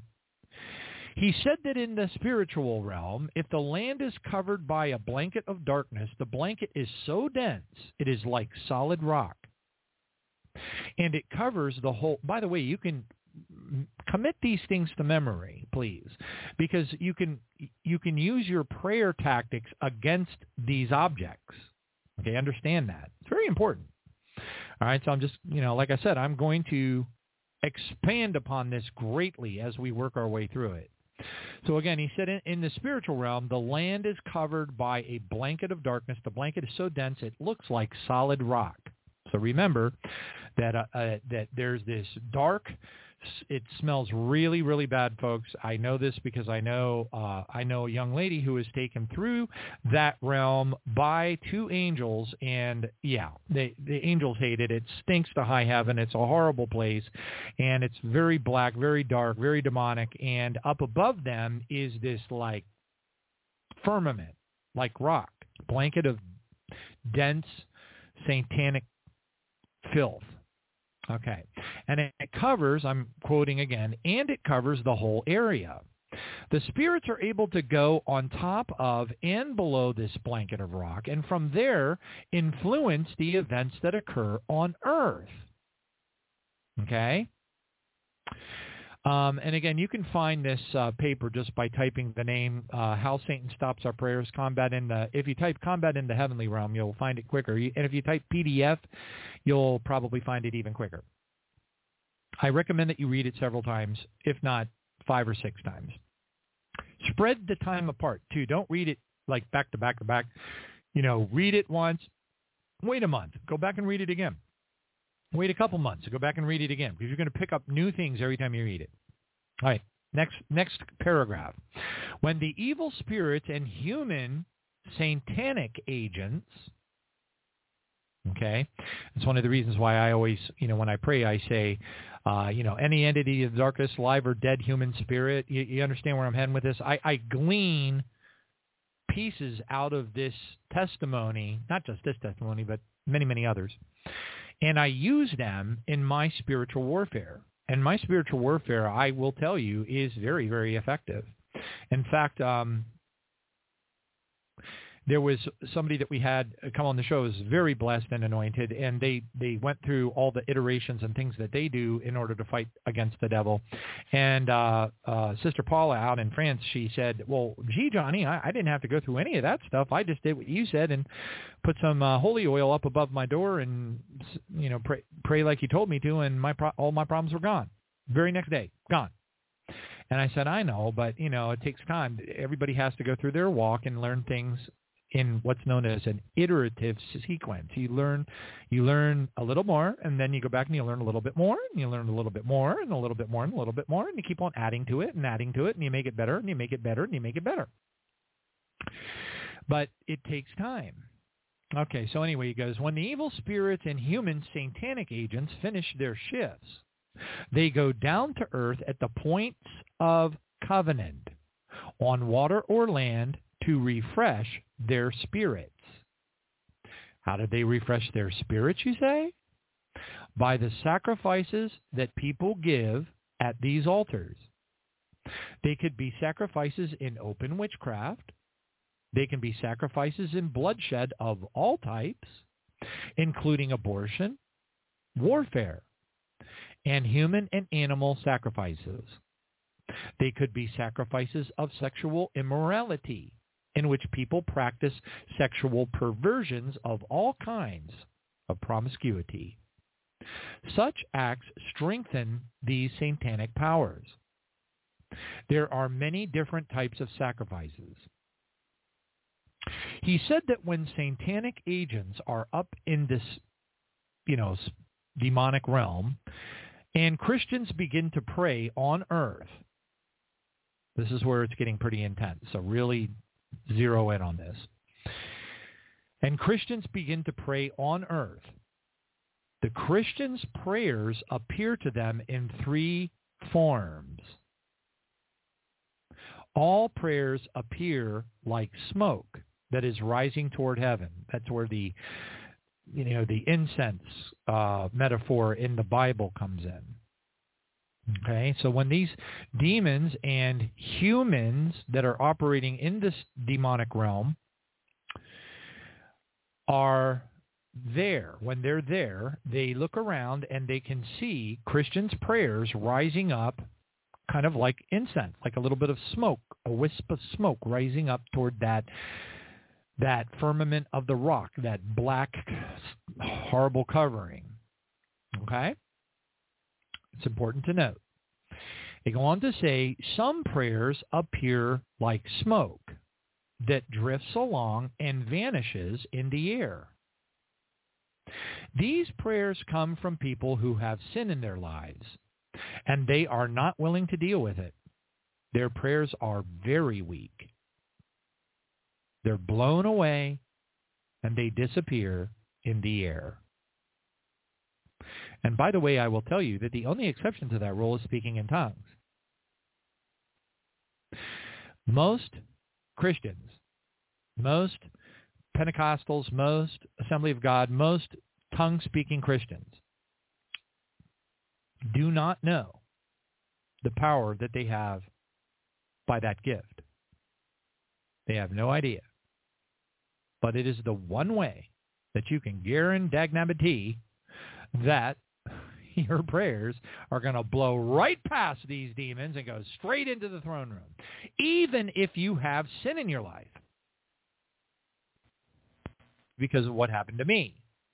So I'm going to go ahead and, once again, for those who haven't heard this testimony, I'm going to give it again.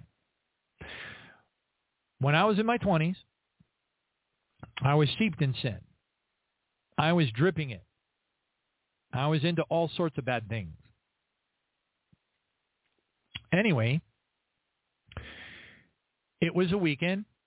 I was in the Navy, and myself and 3 other guys got together and decided we were going to go up to Milwaukee and party. And I do mean party, if you know what I mean. So anyway, we loaded up the car with our party goods. We had, let's put it this way. We had enough various drugs and stuff in the car that if we had gotten caught with it, we would have probably all spent the better part of about 20 years in jail. All right? So what happened was we were driving the car north, and when we got to Kenosha, Wisconsin, we just decided we wanted to pull over, take a break, and kind of hang out and listen to music and, party. So because we were so, intellectually gifted, tongue-in-cheek, dumb as a box of dumb rocks, we saw this road that went down off of the main drag to this, seasonal golf course. And we're like, hey, that looks cool, nice and private. We'll just drive down that little road. We'll park down there, and we'll hang out and party. So we drove down there, and I was sitting in the passenger seat because my condition was such that I shouldn't be driving, and I knew it. And so I let this other guy named Daryl drive. It was my car. And 2 other guys were in the back seat.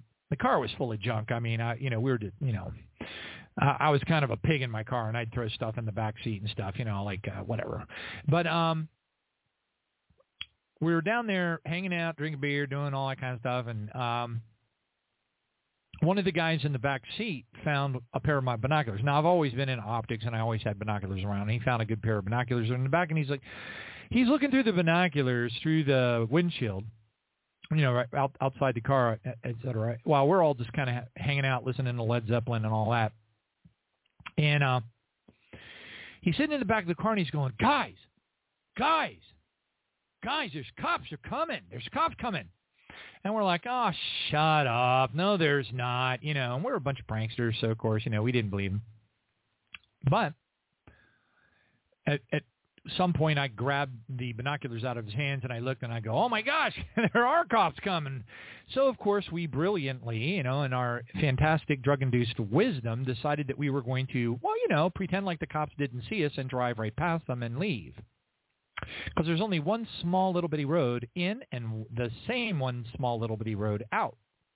One way in, one way out. So we started the car and started to head up the road to go back to the main drag, even though that we knew that we were going to pass by the cops, because after all, we would be able to just wave at them and say, hi, how you doing? Hopefully you're having nice and fun evenings, officers.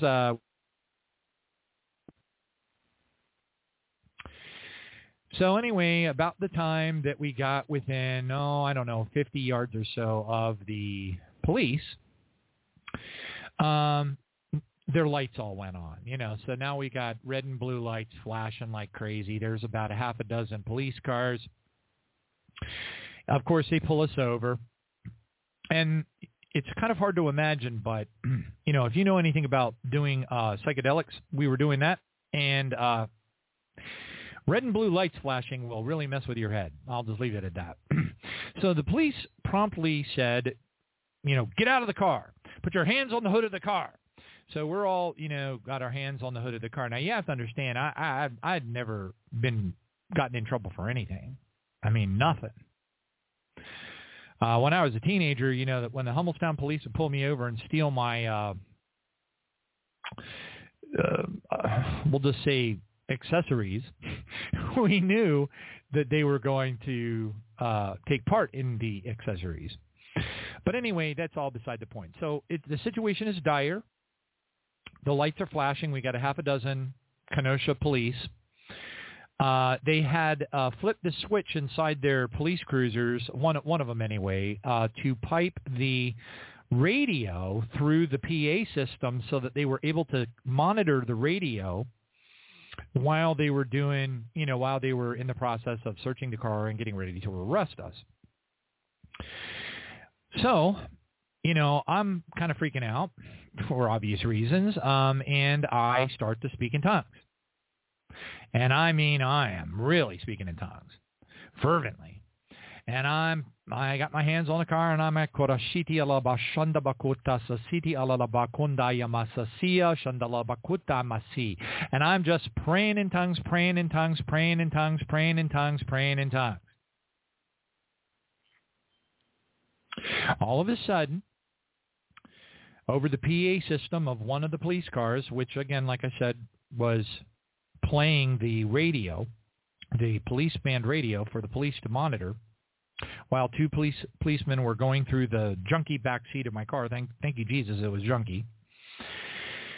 And while I was praying in tongues, all of a sudden I hear something like this.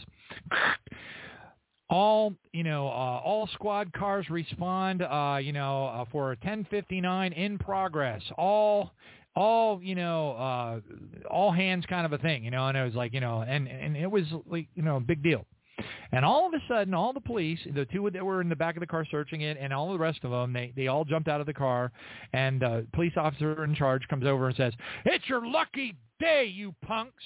Throw all this stuff away and whatever, behave yourselves or whatever." And then they all jumped in their police cruisers and they drove away.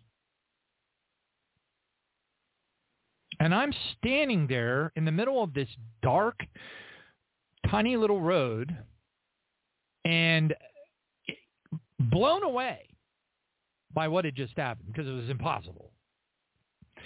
And then, of course, in my ignorance and not even realizing what had happened, we were like, wow, what a lucky break. And we, got back in the car and headed back up to, Milwaukee.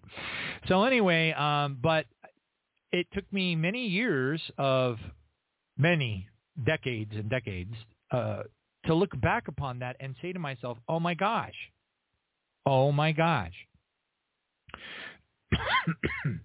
Excuse me. Speaking in tongues, even if you're absolutely seeping in sin, breaks all the rules. Blows right past the demons, goes straight into the throne room of God like a red phone, and it'll get you some instant answers in the most desperate situation. It is one of the greatest weapons of prayer power that any Christian can have. And I will tell you, from spending my whole life in Assembly of God and Pentecostal-like churches, where almost everybody spoke in tongues and everybody was baptized in the Holy Spirit, not the funky stuff they do today, but the real baptism of the Holy Spirit, I can tell you that they don't know that. They have absolutely no idea what I just told you. And if it wasn't for that experience happening to me, I wouldn't know it either. All right, so anyway, we'll go back to the white paper. Some prayers appear like smoke that drift along and then they vanish in the air. These prayers come from people that have sin in their lives and they are not willing to deal with it. Their prayers are very weak and they are blown away and disappear in the demonic realm or the air. Another type of prayer is also like smoke. It rises upward until it reaches the rock. It cannot break through the rock, though. These prayers usually come from people who try to purify themselves, but who lack faith as they pray. They usually ignore the other important aspects that are needed when someone prays. Gee, I wonder what those might be. Let's learn. So the second type of prayer, the smoke rises up, it hits the rock, but it can't break through it. The people obviously lack a little bit of faith. They try to purify themselves. They're missing some of the key aspects of praying properly. That's what this person is explaining. Then he goes on to the third type. The third type of prayer is like smoke that is filled with fire. As it rises upward, it is so hot that when it reaches the rock begins to melt like wax. It pierces the rock and goes straight through it. Many times, as people begin to pray, their prayers look like the first type, a little wisp of smoke. But as they continue praying, their prayers change and become like the second type of prayer, a little bit stronger of smoke, heading up toward the rock. And as they continue praying even more, suddenly their prayers ignite into flames. Their prayers become so powerful that they pierce through the rock. Make a note. So little bitty so here's the takeaway from that one paragraph. Little bitty mamby-pamby prayers throughout the day, little prayer here, prayer there, prayer here, prayer there, little, spending 5 minutes in prayer in the morning and then going to work. You're doing nothing. Okay, I'm just here to tell you, you're doing nothing. Nothing. You might as well not even bother, unless you're speaking in tongues. All right, so please embrace that lesson and understand if you do not pray through, there's a high level of likelihood your petitions will never be seen by the Father. That's exceedingly important to understand. All right, he goes on to say, many times evil agents would notice that prayers were changing and coming very close to becoming fire. It's the fire of God. That's in Zechariah 2:5, I believe. And I'll verify that for you. Let's see here. Zech 2:5. Let's see if I got it right. Because if it's not 2:5, it's 2:15. Come on, you hurry up, you little... What are you taking so long for?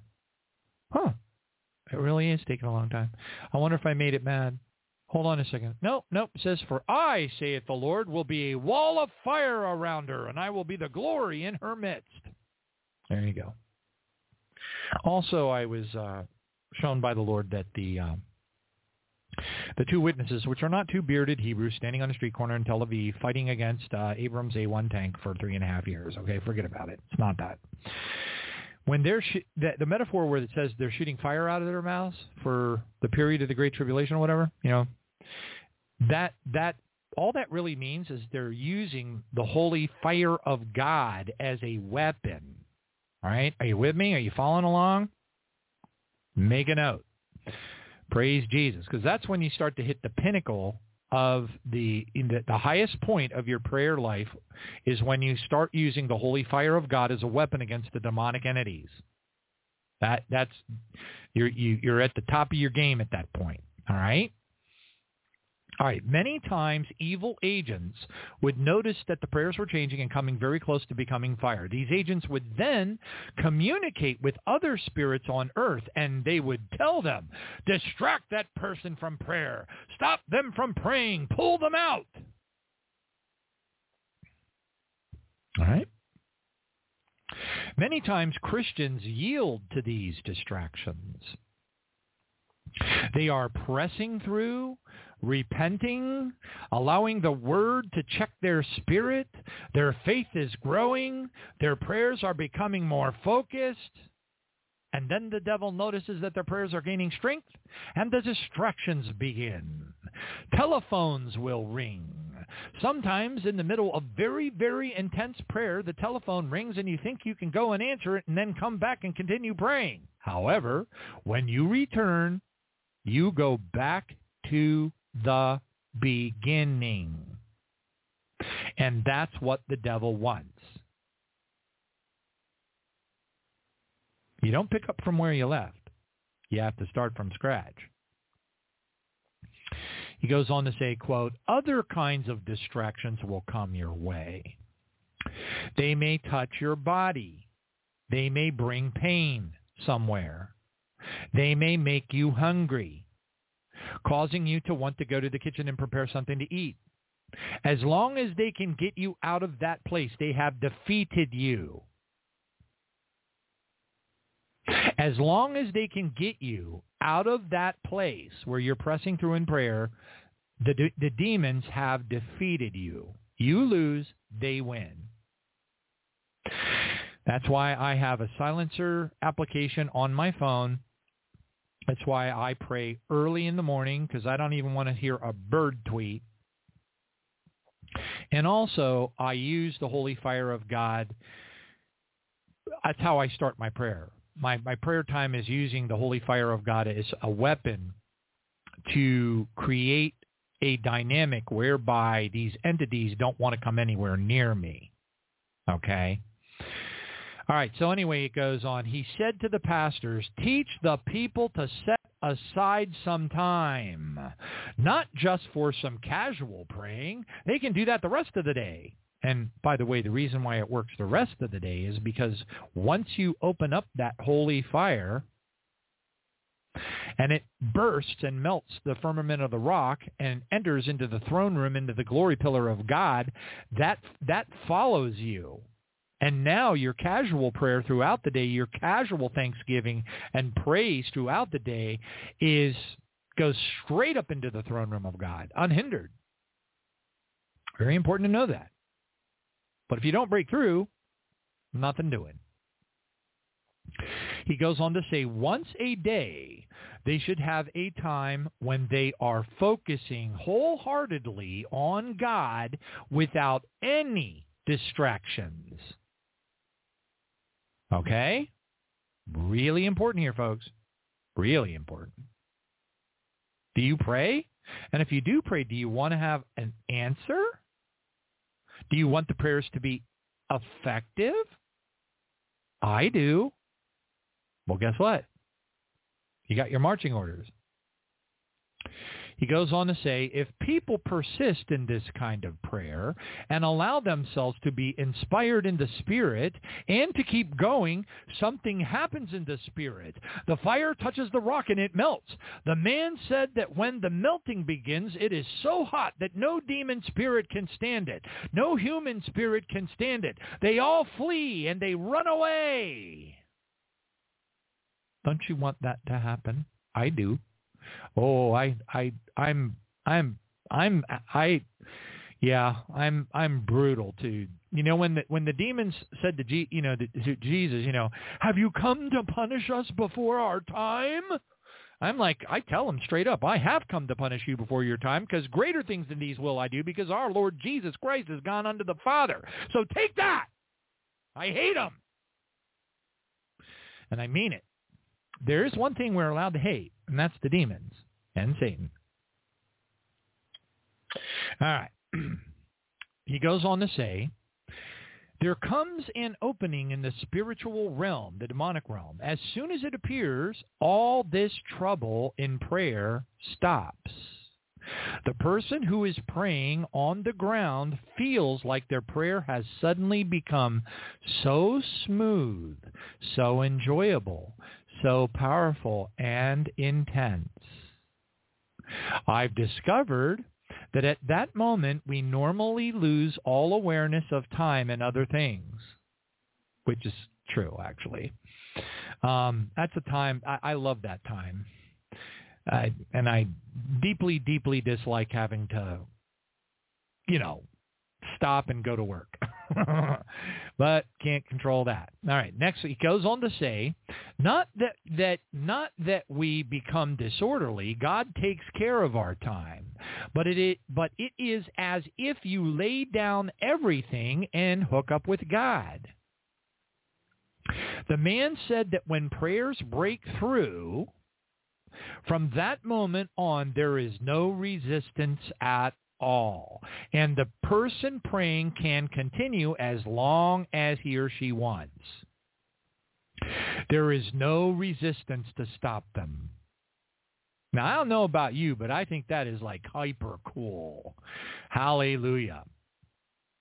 All right, he goes on to say, quote, then he said that after the person finishes praying, the hole that was, that was burned through the firmament of the rock, that hole remains open.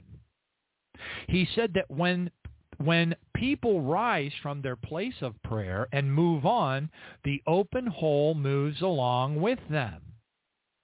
They are no longer operating under the blanket of darkness. They are operating under an open heaven. He said that in that state, the devil cannot do what he wants against them. The presence of the Lord is like a pillar from heaven resting on their lives. They are protected, and there is so much power inside that fire pillar that as they move around, the presence touches other people as well. It discerns what the enemy has done in other people. And as they talk to people who are standing with them, they too come inside the pillar. As long as they stay inside the pillar, all the bondages placed on them by the enemy weaken. So, when people who have experienced this spiritual breakthrough share Jesus Christ with sinners, the sinner's resistance is very low. It is very easy to bring them through to salvation.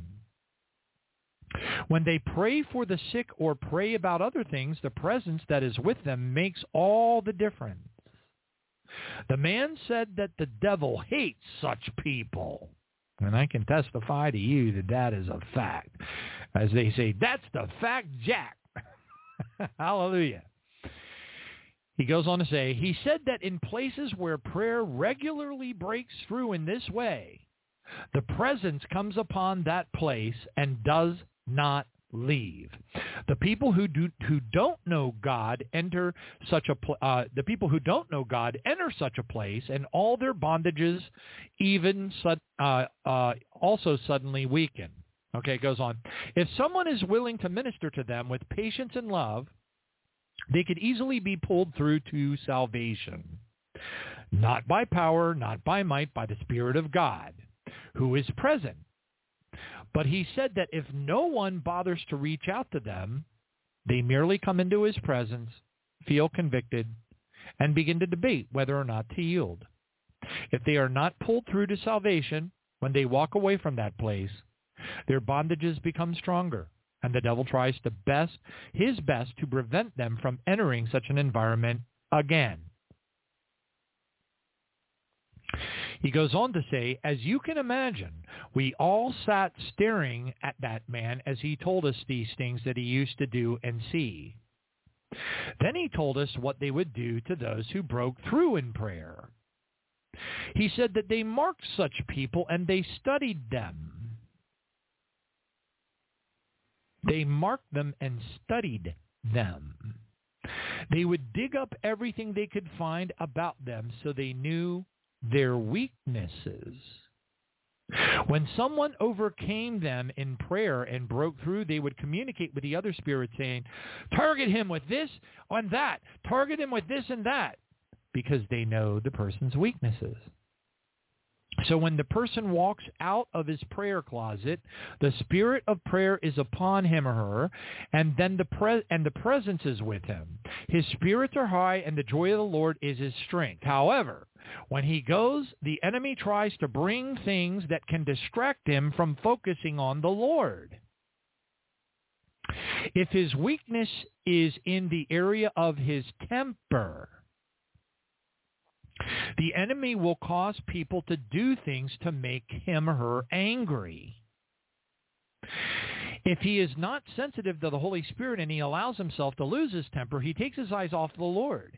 He gets angry. He feels furious. Then after a few minutes, he wants to put it behind him and move forward in the joy of the Lord. However, he doesn't feel the joy anymore. He tries to feel good again, but he can't. Why? While he was yielding to the temptation, they were working hard to close the opening above him. Once they have restored the rock, the presence is cut off. The person does not cease being a child of God, but the extra anointing on their life, the presence that worked apart from his own effort, is now cut off. They seek to know the areas of your weaknesses. I won't name any names, but I know that there are people out there listening to this show that need to be hearing this. Me too. Okay. Praise Jesus. All right. Goes on to say, if his weaknesses is temptation to commit sexual immorality, like watch porn or whatever, the enemy will prepare people or events, something to suddenly arouse his passion to move towards that temptation. If the man yields to the temptation and opens his mind to receive or entertain its thoughts, when he is through and wants to again move into the anointing, he discovers it is no longer there. You might say, that's not fair. Just remember what the Bible says. Put on the helmet of salvation. Put on the breastplate of righteousness. We normally do not understand that that the part of these weapons play into the warfare. But remember what Jesus told us to pray toward the end of the Lord's Prayer. Lead us not into temptation and deliver us from the evil one. He goes on to say, every time after you have a breakthrough in prayer, remember you are still a weak human being. Remember you have not yet been made perfect. Say to the Lord, quote, Lord, I've enjoyed this time of prayer, but as I walk out into the world, lead me not into temptation. Don't allow me to walk into the devil's trap. I know the enemy is setting a trap out there. I don't know what form it is going to take. I know that I am still weak in certain areas. Given the right circumstances, I will yield to the temptation. Protect me, Lord.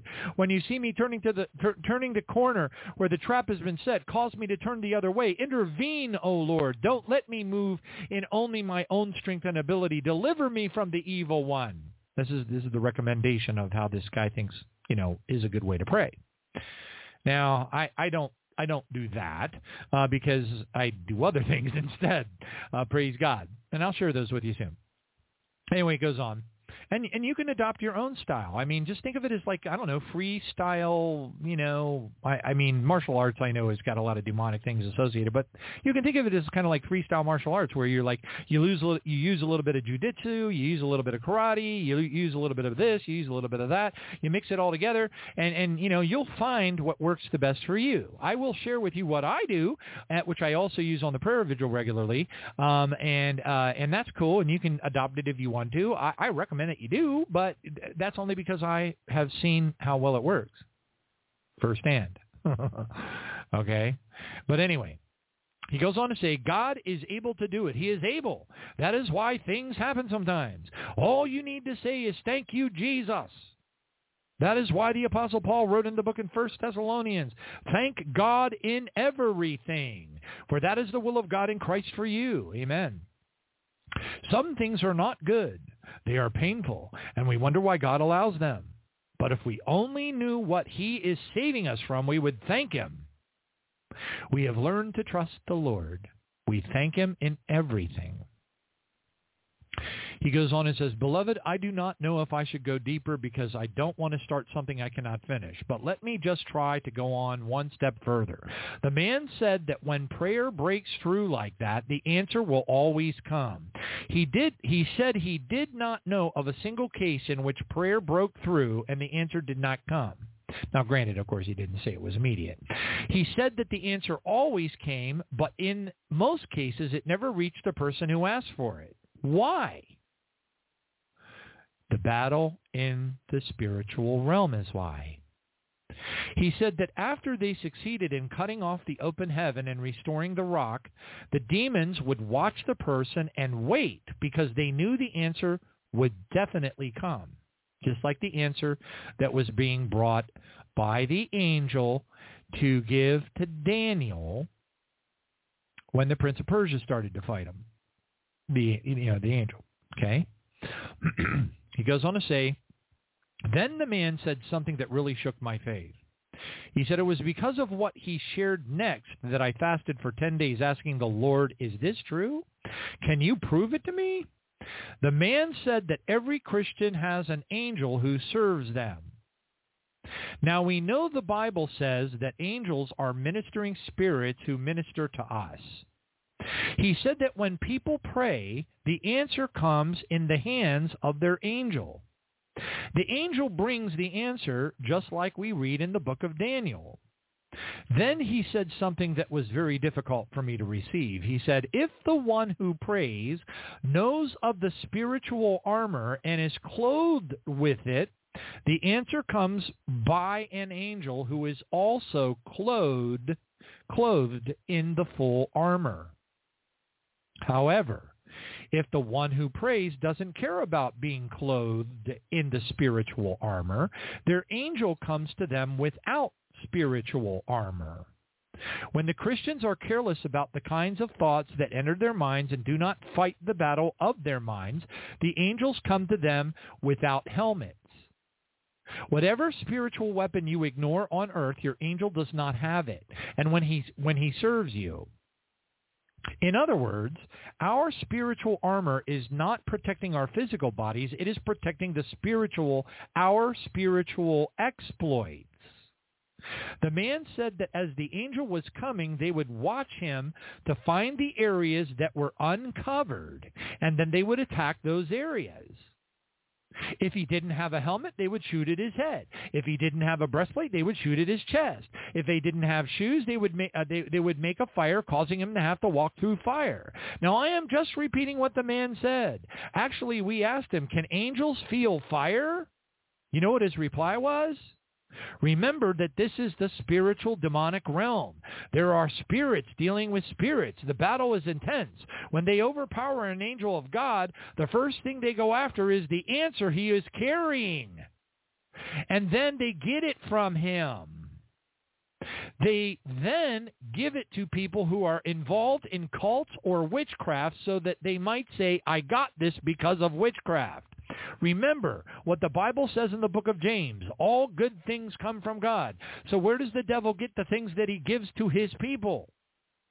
Some people who cannot have children go to witch doctors and Satanists to become pregnant. Who gave them the baby?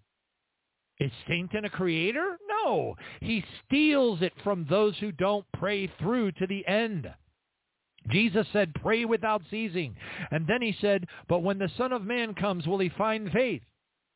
Or will he find you still waiting? Or will you have given up, the enemy stolen what you prayed for?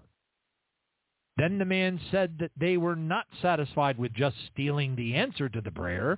They also were interested in detaining the angel. They would start fighting against the angel. And he said that sometimes they would succeed in holding and binding the angel. He said that when that would happen, the Christian on earth becomes a victim as well. They can do anything to that Christian because he is left totally without ministry in the spiritual realm. Did you hear that? I hope you did. So for those of you who are like, man, I just am getting so attacked by Satan. Oh my gosh, I can't believe it. I can't turn around the corner and attacks from Satan. Attacks from devil. The devil's attacking me. Dack. Are you doing all these things or not? He said that when that happens, when they hold your angel captive, the Christian on earth becomes a victim as well, and they, the demonic entities, can do anything to the Christian because they are left totally without ministry in the spiritual realm. He goes on to say, I asked him, do you mean that an angel can be held captive by demonic forces? The man did not know the scriptures at the time he was saying all this. He did not know very many verses. He was just sharing his experience. He said that they could not hold the angel very long because as other Christians prayed elsewhere, reinforcements would come and the angels would go free. However, if the Christian responsible did not pray through, he remained captive. Then the enemy would send his own angel to them as an angel of light. That is how deception comes. False visions, false prophecies, false leadings, and false guidance in the spirit, and the making of all kinds of wrongful decisions. And many times the person is open to all kinds of attacks and bondages. How many of those people out on YouTube and Facebook and social media that are prophesying in the name of Jesus with tears in their eyes fit into this category? How many do you think it is? I would venture a guess that it's the vast majority. Goes on to say, and I asked the Lord, I left that dinner extremely troubled. I said, Lord, I don't want to even try to believe this. It takes away all of my confidence, my security. During the 10 days that I sought the Lord did two things. He not only confirmed the things that I heard, he also opened my mind to understand a lot more of what happens in the spiritual realm than the man could not tell us. And two, he led me to see what we are supposed to do as the things are happening so that we are not defeated but can overcome. We need to know and really come to terms with three things. Number one, how to use the weapons of our warfare. The Bible calls them the armor of God. It is not our armor, it is God's armor. When we use it, we allow God to fight on our behalf. Second, understand the relationship between ministering spirits, angels, and our spiritual lives, and be sensitive to what is happening in our hearts as a leading regarding what needs to be done in the spiritual realm on our behalf. In other words, don't let temptation sneak in on you. Don't dork it up because there's a lot at stake. He goes, that brings us to the third thing, the Holy Spirit. We should not regard the Holy Spirit as our servant who is serving us and bringing us things. He does not run back and forth between us and the Father to tell him what we need. That is the angel's job. He stands by our side doing what? Guiding us, teaching us, leading us, helping us to pray in the right way. And when things are happening in the spiritual realm, he lets us know. Sometimes he wakes you up in the middle of the night and he says, pray. But you say, no, and my time has not come yet. And he says, pray now. Why? Because he sees what is happening in the spiritual realm. Sometimes he says, fast tomorrow. But you say, oh no, I'll start on Monday. But he, the Holy Spirit, understands what is happening in the spiritual realm. We should learn to be sensitive to the Holy Spirit. He guides us in paths of righteousness. Beloved, we've got to stop here. Maybe tomorrow morning we can talk about how we can pray through knowing the battles in the spiritual realm and how we can break through and how we can maintain our breakthrough once we have achieved it. Once we learn this, it becomes enjoyable. Then we will learn one thing. The battle is not ours. The battle is the Lord's. Hallelujah. Let's stand up, look someone in the eye, and think about how many times that person may have missed what God had for them. Join your hands, if you can, with 2 or 3 people and tell each other there's no need for any more defeat. We can overcome. There's enough power to overcome. Jesus has already finished the work. Pray for each other that the Lord will help us to overcome. We should not lose. There's enough grace and enough power for victory. Thank you, Jesus. All right, and now I have wrapped up the reading of the white paper by John Melindy entitled How Satan Stops Our Prayers, Combat in the Heavenly Realm. That's the official title. Now, we all know that the term heavenly is actually a misnomer. He even says spiritual in this white paper. Now, okay, so what I wanted to share with you is I wanted to tie a little bit of a ribbon on this for you, okay? Maybe put some sprinkles on your vanilla cupcake. I love wedding cake. Why don't they make wedding cake like cupcakes? Wouldn't those be awesome, wedding cake cupcakes with sprinkles? It's a good thing they don't have them at the store because, boy, I'd be like, Anyway, all right. So in my journey through that period, which many of you have heard me testify about to some extent, where I was under some pretty heavy attack. In fact, my life was at stake, and there was an attempt to murder me in my home. A strongman demon possessing a young woman threw me down the hall, threw me down the stairs, smashed my head into the wall, and then promptly went out to the police cars that were in the front of my house and started to lie to them, telling the police that I tried to kill her. Now, I had a contusion, truly, verily, verily, I say unto you, a true contusion on my forehead the size of a softball. It really was that big. It was all yellow and really icky looking in the center and then had purple around the outside. I was dripping blood all over my face. The entity tried to scratch my eyes out and rip my face up, and it was trying to kill me. But by a miracle of God, now I was completely caught off guard and didn't see it coming, which of course is a very bad place to be when something like that happens. Now, I was somehow... The entity bit I type for a living, and the entity bit my finger, one of my typing fingers, and almost completely in half. And all the articles I read on the internet said that type of nerve damage is normally they warned me that it was quite common for those types of injuries not to heal properly, which of course would have affected my ability to type well, which would have affected my job. But anyway, I'm pretty much torn to shreds at this point, and it was a miracle that I was able to hold down this entity that was controlled. This was a very, very, very, very powerful demon. Very powerful. In fact, when her mother came over at a later date, and it's a big, long story about the state attorney's office and things that I did to try to be Christianly and helpful. But anyway, I won't go into all those details, but even her mother had said to me at one point, "Did she have supernatural strength?" I laughed, and I'm like, "Oh, yeah." But her mom didn't really believe in demons. I don't know. I can't even understand that kind of stuff. But anyway, whatever.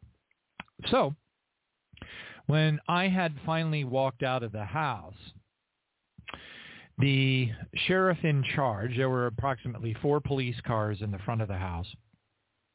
So a couple of them pulled, one into the driveway, one into the front yard, 2 of them out in the cul-de-sac. There was an EMT ambulance, with EMTs in it. When I walked out of the house, the police officer in charge took one look at me, turned over to her and said, "Put the cuffs on her." And the police turned her around, they cuffed her, and they threw her in the back of the police car.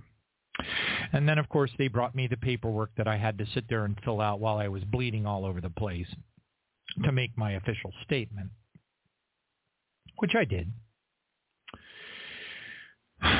So anyway, the reason why I bring that up is that started a journey for me that I could never have predicted or anticipated. The journey was pretty bad.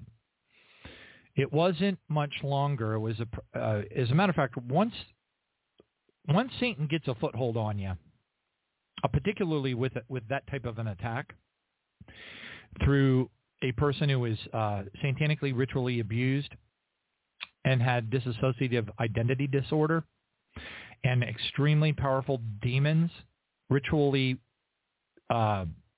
injected into them with altars, they can be programmed to be killers, mass murderers, shooters, mind control slaves. And that's what this person was programmed to do, and this person was sent to kill me. So evidently I was upsetting Satan pretty bad. Anyway, so, and then about 4 or 5 months later, an individual who I trusted because of relationships that I had with people was recommended to me to help me fix up my house. I had things that I needed to do. My electric bills were breaking past $500 every month. It was insane. And I needed to fix it. I will cut to the punchline. So just a short few months after the attempted murder event, this person who I trusted from another person who was a friend in Christ essentially stole $30,000 from me. It was a very, very traumatic event to go through. I won't go into all the details, but I assure you it was exceedingly traumatic. I still pray for this person to this day. This person left a lot of destruction behind them, but it's my job to pray for them. So after having gone through those two events back to back, I tell this to my sisters, I give them this, at least part of the testimony, and they literally, their mouths just drop open. They're like, how can anybody go through all that and still survive? How can you be intact? And the truth of the matter is that if it wasn't for my prayer methods, which grew, and you might say, well, what do you mean they grew? Well, I'll tell you what I mean. So because I was very fortunate and blessed to have been doing the radio show for thousands of shows, and we had brought on folks like Doug Riggs, we had brought on, Dr. Preston Bailey, we had brought on Danny Duval, some of the best satanic ritual abuse specialists in the world, and I knew these people.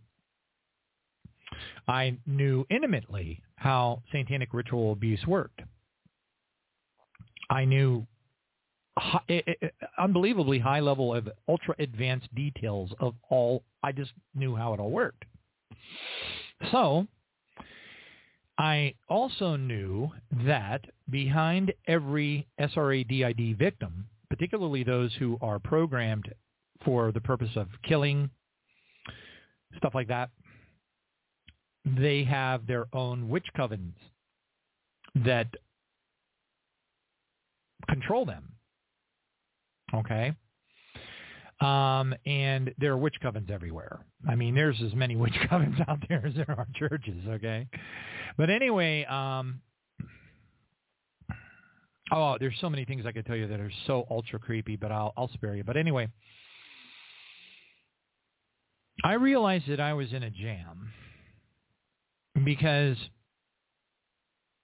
I now had witch covens that were coming directly at me. And because I specialized quite a bit in spiritual warfare and SRADID, I knew exactly where I stood. And it wasn't a good place, but I knew where I stood. I knew what was going to happen. I had already by that time read He Came to Set the Captives Free by Rebecca M. Brown, M.D. I had read the book approximately 4 or 5 times by that time. Now, I remember when I first read that book, which, by the way, is if you haven't read it, you need to read it. Get it now and read it now as soon as you can. Because if you don't, you are clueless and you are at a great disadvantage, I assure you.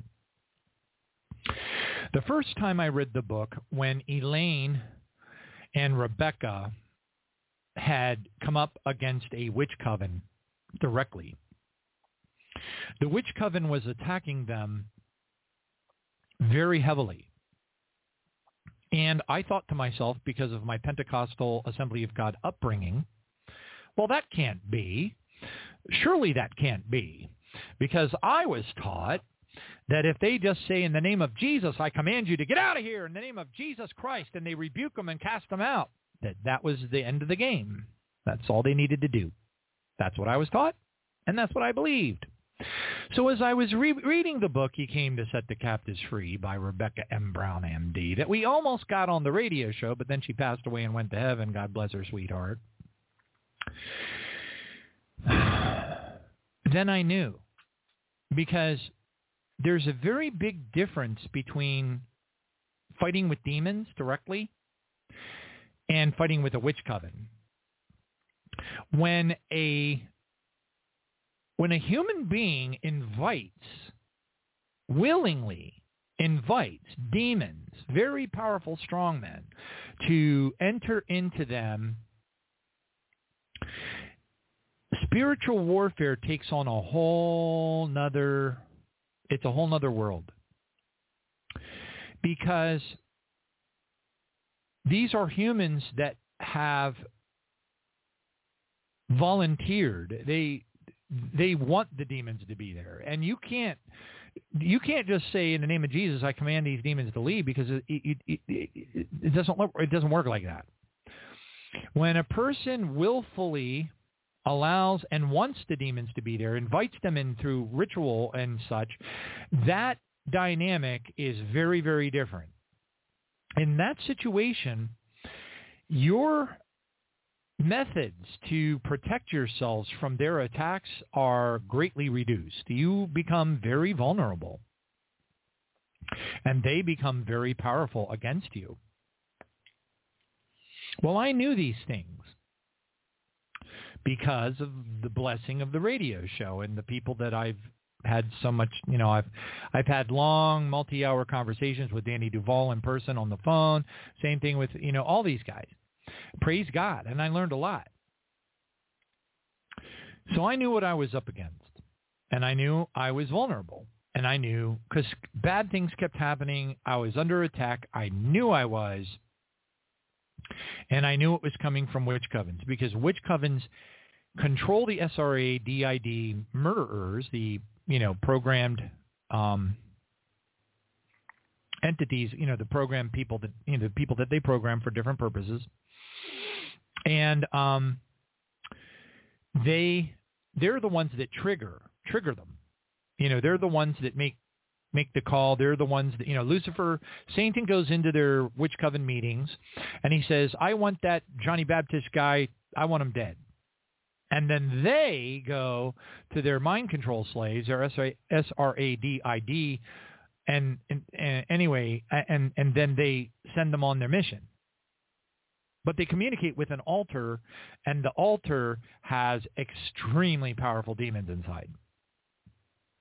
Powerful enough to throw a 300-plus pound man down the hall, smash his head into the drywall, and rip his flesh up so bad that when I walked out on the porch, like I said, that police officer, with absolutely less than a nanosecond of hesitation, turned and said, "Arrest her." Now, since I knew that I just knew the modus operandi. I know how they operate. Well, I knew that I had a witch coven behind that individual that was looking to kill me. Okay? So I thought to myself, okay, I'm going to have to step this game up a lot. Okay? Now, knowing what I knew gave me a lot of advantages. So I went and searched on the internet. I knew about this ministry that's located in South Africa. And let me tell you something. If you want to meet a witch doctor, that's where you want to go. As a matter of fact, there was this one lady, her name was Naomi, and she used to write me emails all the time. She would talk to me all the time, almost every single show, especially after the prayer vigil. And Naomi lived, I think it was Johannesburg in South Africa. And Naomi told me she had a witch doctor, a Satanist, living in the apartment above her apartment. And she said that when she would play the prayer vigil, she'd turn it up loud, and she could hear the Satanist in the apartment upstairs running back and forth in his apartment, screaming at the top of his lungs, "I'm on fire! I'm on fire!" And that wasn't the only testimony I've received like that regarding the prayer vigil. So anyway, I knew I was up against a pretty darn tough situation. And I knew that they wanted me to be dead. Okay? So I knew I had to step my game up to a whole nother level. So I did some searching, went out to Canaan Ministries in South Africa, which is one of the most well-known and skilled satanic ritual abuse deliverance ministries in the world, spelled Kanaan, something like that. And they have out on the internet, they have posted publicly now. I don't know what they're, if they're still there or anything, because this is, years and years ago. But they had it was called like a prayer. It was like a satanic ritual abuse prayer manual. And I said, I need to take a look at that. So I downloaded it and printed it out, and I would sit on my prayer chair in my bedroom where I have it, and it's just a recliner beside my bed, and but it is my prayer chair, and it's where I get on my knees and anoint myself with oil, and I take it very seriously. In the morning time, I will usually be up by about 4:00 a.m. I'll spend some time ministering to people over email and messengers for a while. And then I will, take my shower and all that kind of things, and vitamins and all that. And then I go into prayer. When I go into prayer, what I do is, and I'm just sharing this with you. I'm not saying, I'm just sharing it with you. It's a testimony. I have an area set up on my bureau. I have, I don't know, it's just a long dresser with a mirror on the top. And I have a section of it set up, and it has my golden bowl of forgiveness that the Lord gave me. That's a whole nother testimony. It's all grapes and everything, and it's awesome. And it has that there, which I put fresh water in every morning. There's a bottle of Mount Hermon Red by Yarden Wineries, and it is literally wine that is grown, created from grapes on Mount Hermon in Israel. You can get it from kosherwines.com. But I have a bottle of Mount Hermon Red there. I have a chalice, which is it's a cup for taking communion. I have a little crystal dish with matzah in it, broken into pieces, to take communion. And I also have a little. I have this little necklace. It's cheap. It's just a cheap silver necklace which has the 12. It has an ephod on it, a miniature ephod, the 12 gemstones of Israel, an ephod, little miniature ephod, because we're a royal priesthood, right? Amen. We are a royal priesthood, a holy nation, his own special people. 1 Peter 2:9, right? Amen? So I put that on. It's symbolic. And I also have from from LOJOIL.com. That's Lion of Judah OIL, LOJOIL.com, lionofjudahoil.com. That's Lindy Pierce. We've had her on the show. And you can get her to fill a bottle up with, you basically select that you don't want any scent on the oil, and then you got to email her and tell her that you want her to please make you some Behind the Veil, which is basically the Exodus blend oil that is all-powerful. Right out of Exodus. And it's what the priest used, you know, it's the real deal. She mixes it to the biblical proportions and such. Now, I don't anoint myself directly with it because it'll burn you.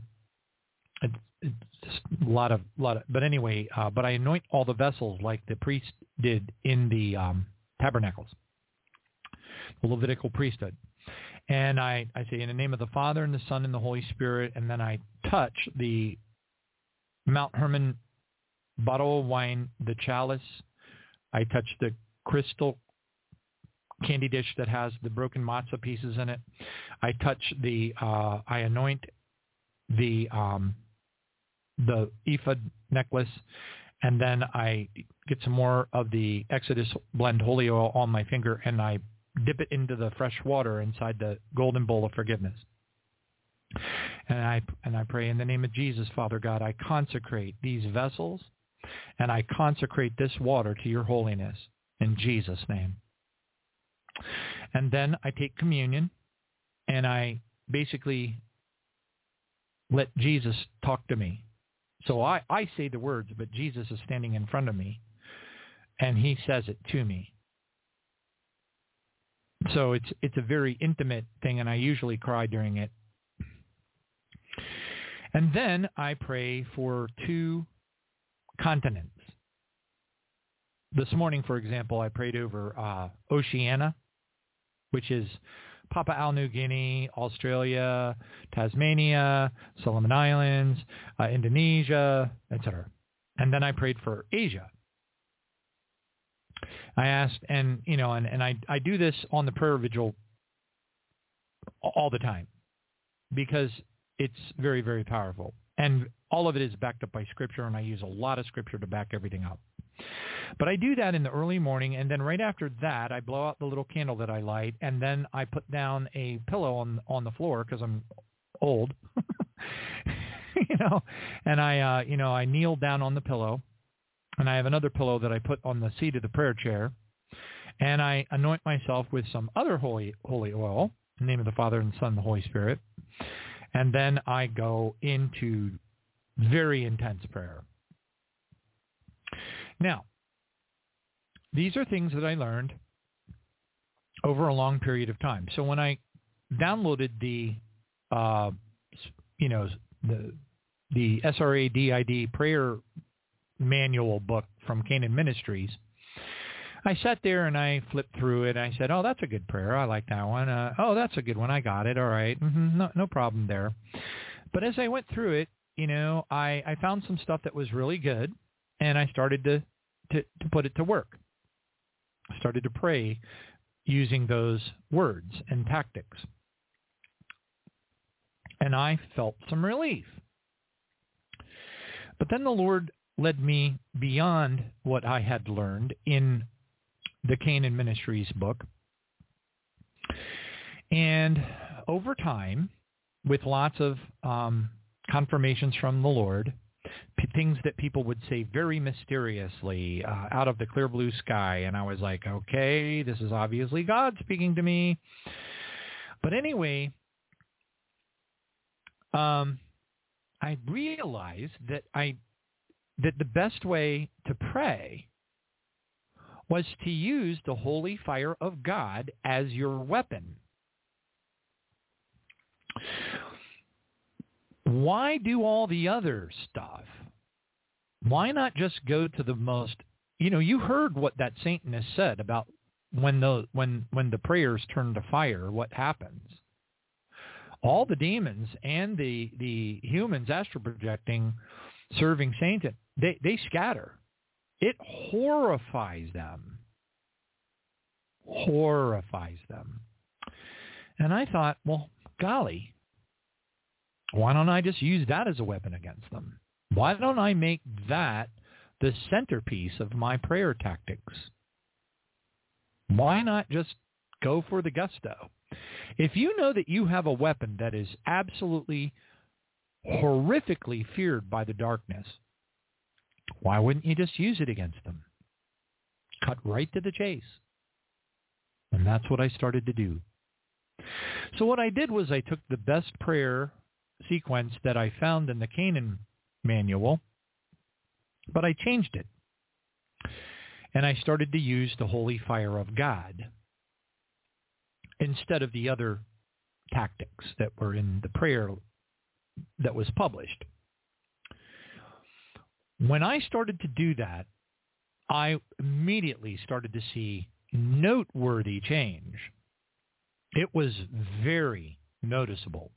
Now, did that mean that I had overcome all of my human tendencies? Did it mean that I didn't still get depressed? Did it mean that I didn't lose my temper? Sometimes get really frustrated, get really upset with my life situation or whatever the case is. And you know, my toughest thing in the Galatians 5, what is it, 5:20?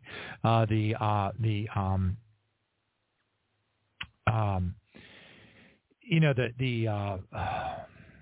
these things. It's the. Let me pull it up. I'll just go ahead and read it. Hopefully my thing won't lock up on me. So it's Galatians 5:20. There we go. Coming right up, hopefully.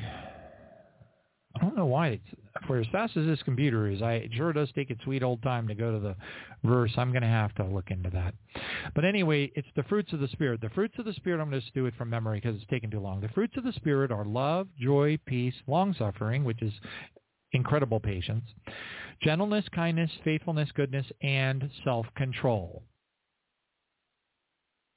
Self-control was my archenemy because I'm a very emotional person by my nature.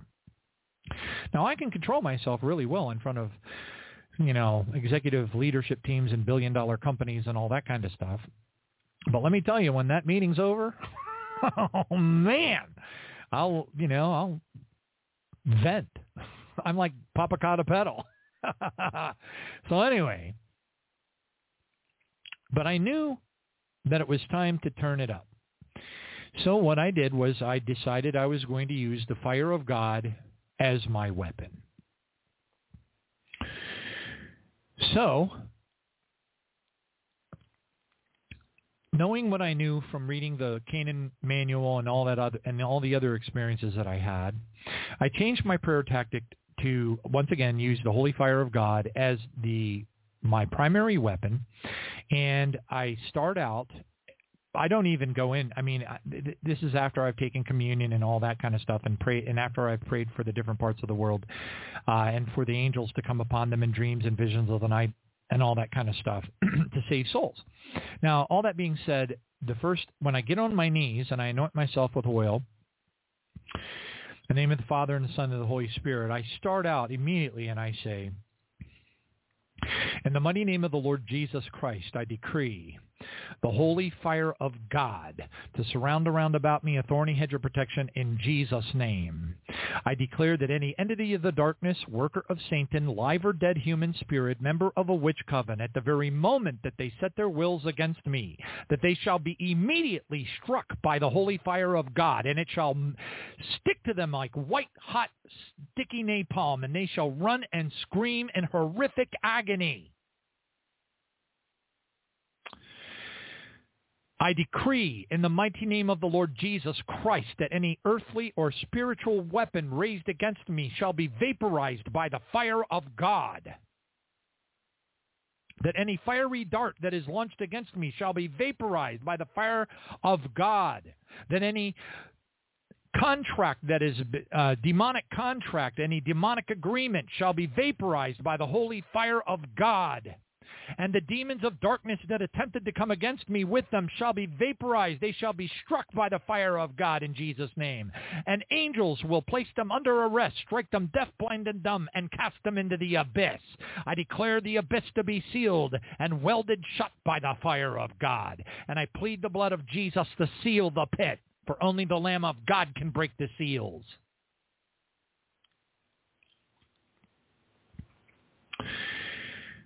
When I started praying like that,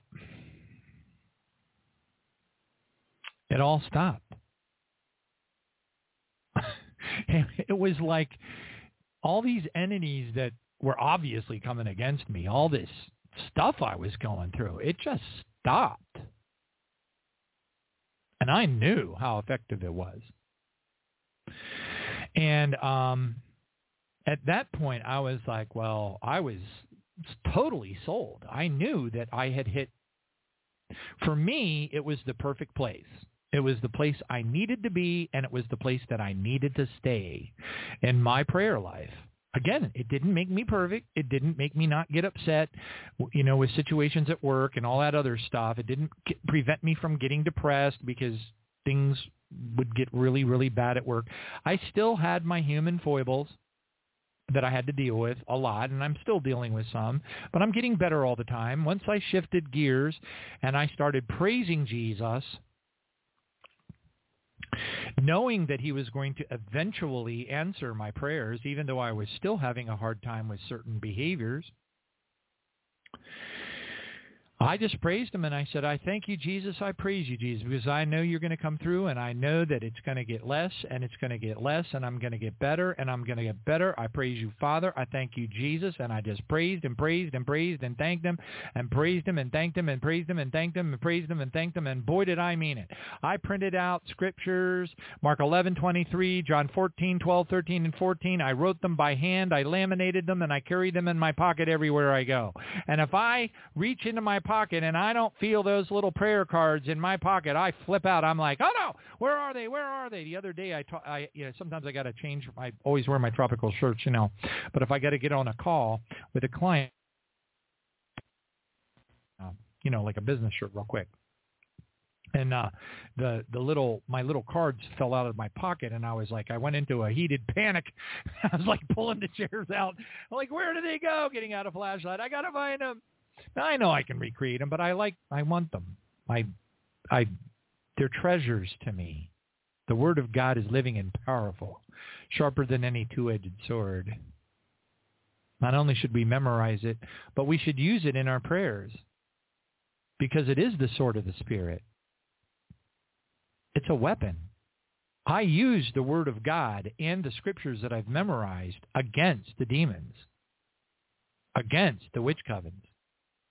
At the very moment that they set their wills against me, the very second, the nanosecond that they even begin to set their will against me, they are struck directly by the fire of God. And let me tell you something. That ends their party right then and there. They're done. They're running for their lives. It says, I forget what the scripture is, Colossians 2:15, it says, having disarmed principalities and powers, making a public spectacle of them. Well, that was Jesus on the cross. How would Jesus make a public, first off, he disarmed principalities and powers through the cross. Do you want the principalities and powers that are going to try to kill you to be disarmed or not? I do. I hope you do too. So, because I know Colossians 2:15, and I know what it means in Matthew 18:18, where it says, that which is bound on earth is bound in heaven, that which is loosed on earth is loosed in heaven, which means that we operate in the courts of heaven while we're praying on earth. We can't see it, but we are. Loosing and binding are contractual terms. They have to do with the courtrooms in heaven. You bind a contract and you loose clauses in the contract. So I use Colossians 2:15, believe it's Colossians 2:15, against them. I quote the scriptures against them, specifically because they are the sword of the Spirit, specifically because I want to make sure I punish them so bad that they fear me and Jesus more than they fear Satan. If you can get your prayer life so strong and effective that the entities of darkness that want to kill you fear you and the power of Christ through you more than they fear Satan himself, not only have you won the battle, but you're going to win the war. That is the utmost and the most awesome place of power that any Christian can come to. It is the point where you can call down heaven's resources, heaven's power, and heaven's angels into action upon the earth, and there isn't nothing that's going to stand in your way. Hallelujah. But you have to understand all this stuff that we talked about tonight. How Satan and these entities of darkness and these demons and these astral projecting workers of Satan, remember, in the name of the Lord Jesus, and the entity of the darkness, worker of Satan, live or dead human spirit, member of a witch covenant, the moment that they set their wills against me, I declare the holy fire of God to strike them and to strike them in the horrific agony, making a public spectacle of them amidst the demons of darkness. Scatter the darkness in all directions. Use that fire of God against the spiritual and earthly weapons. Use it against the fiery darts. Vaporize the contracts that they've signed against you. Vaporize the demonic agreements that they've, and then call down the fire of God to burn them in the screaming agony, cast them into the pit, weld the pit shut, and plead the blood of Jesus to seal the pit. Be done with them. And I implore you to understand this. This stuff is real. These are not the musings of some, nutbag. I mean, I don't deny being a nutbag, okay? But I will say this. This is real life testimony. This is stuff that I went through personally. And I am testifying before you that I have received unbelievable confirmations.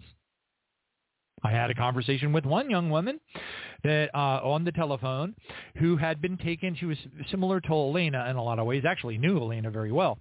And she had been taken into the spiritual realm, that the air, the darkness, and she was able to see and watch the warfare taking place.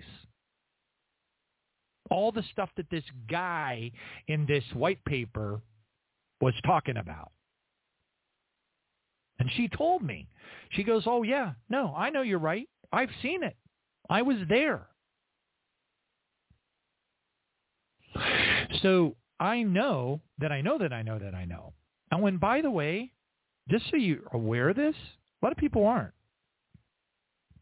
When you pray like this, or like, we've been talking about tonight, when you pray like that out of faith, your weaponry in the spiritual demonic realm is hundreds of times more powerful than any of the other weaponry that is used there. Because you're doing it out of faith, it is God's will that your weaponry be many times more powerful than the demons, the astral projecting workers of Satan. So your weaponry is way more powerful than theirs is. And they are horrified. I want those demons to scream in agony. I want them to be so horrifically scared to set their will against me that they don't even, they're just like, no, forget it, not that guy, forget it, leave him alone. And that is we'll just call it a kind of like a short version of a testimony that if I had given you all of the details would have taken me another 3 hours. So that's the super short version of a very true, detailed, and powerful testimony, along with this white paper and along with my own personal journey and where the Lord brought me to in how to pray so that these entities would leave me alone. Because I'm going to punish them, and they know it, and I won't quit. And by the way, you're going to earn some Purple Hearts and a couple of silver stars on the way, because they don't like you when you know this stuff. But you're protected as long as you don't let your guard down. Praise his name. Anyway, thank you all for joining us tonight. How Satan Stops Our Prayers, Combat in the Spiritual Realm. Hallelujah. Thank you, Jesus. Get yourself a copy of the paper. It's out on the internet. Type How Satan Stops Our Prayers, Combat in the Heavenly Realm. Type the word or the letters PDF. Hit enter, and you will find it out there. Highly recommend that you read it more than once. I highly recommend that you put these things into practice in your life. You will change your life, and you will bring enemy that is attacking you, your loved ones, and all aspects of your life 24/7, whether you see it or not. Hallelujah. Take the victory and the power that Jesus Christ gave you through his blood and use it against the enemy and make them regret what they try to do to you, because they're trying to kill you every single day of your life, whether you see it or not. Hallelujah. Praise God. Thank you all for joining us tonight. Tonight is Wednesday, September the 14th on the East Coast of the United States of Babylon the Great. We'll see you at the prayer vigil at 7 p.m. this Friday, Lord willing. God bless you all.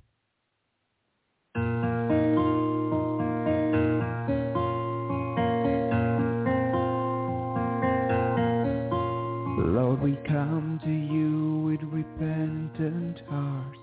We seek you with all our might.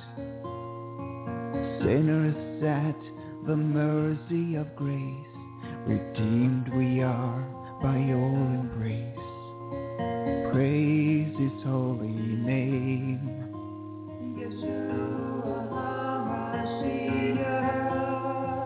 Praise the King of Kings.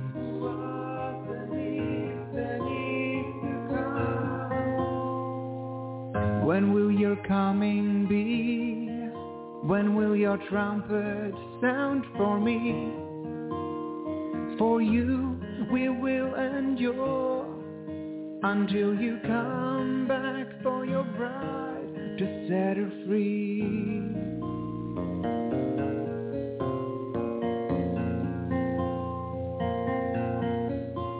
Write our names in your book of life. We are cleansed through your holy sacrifice as we lift your name on high.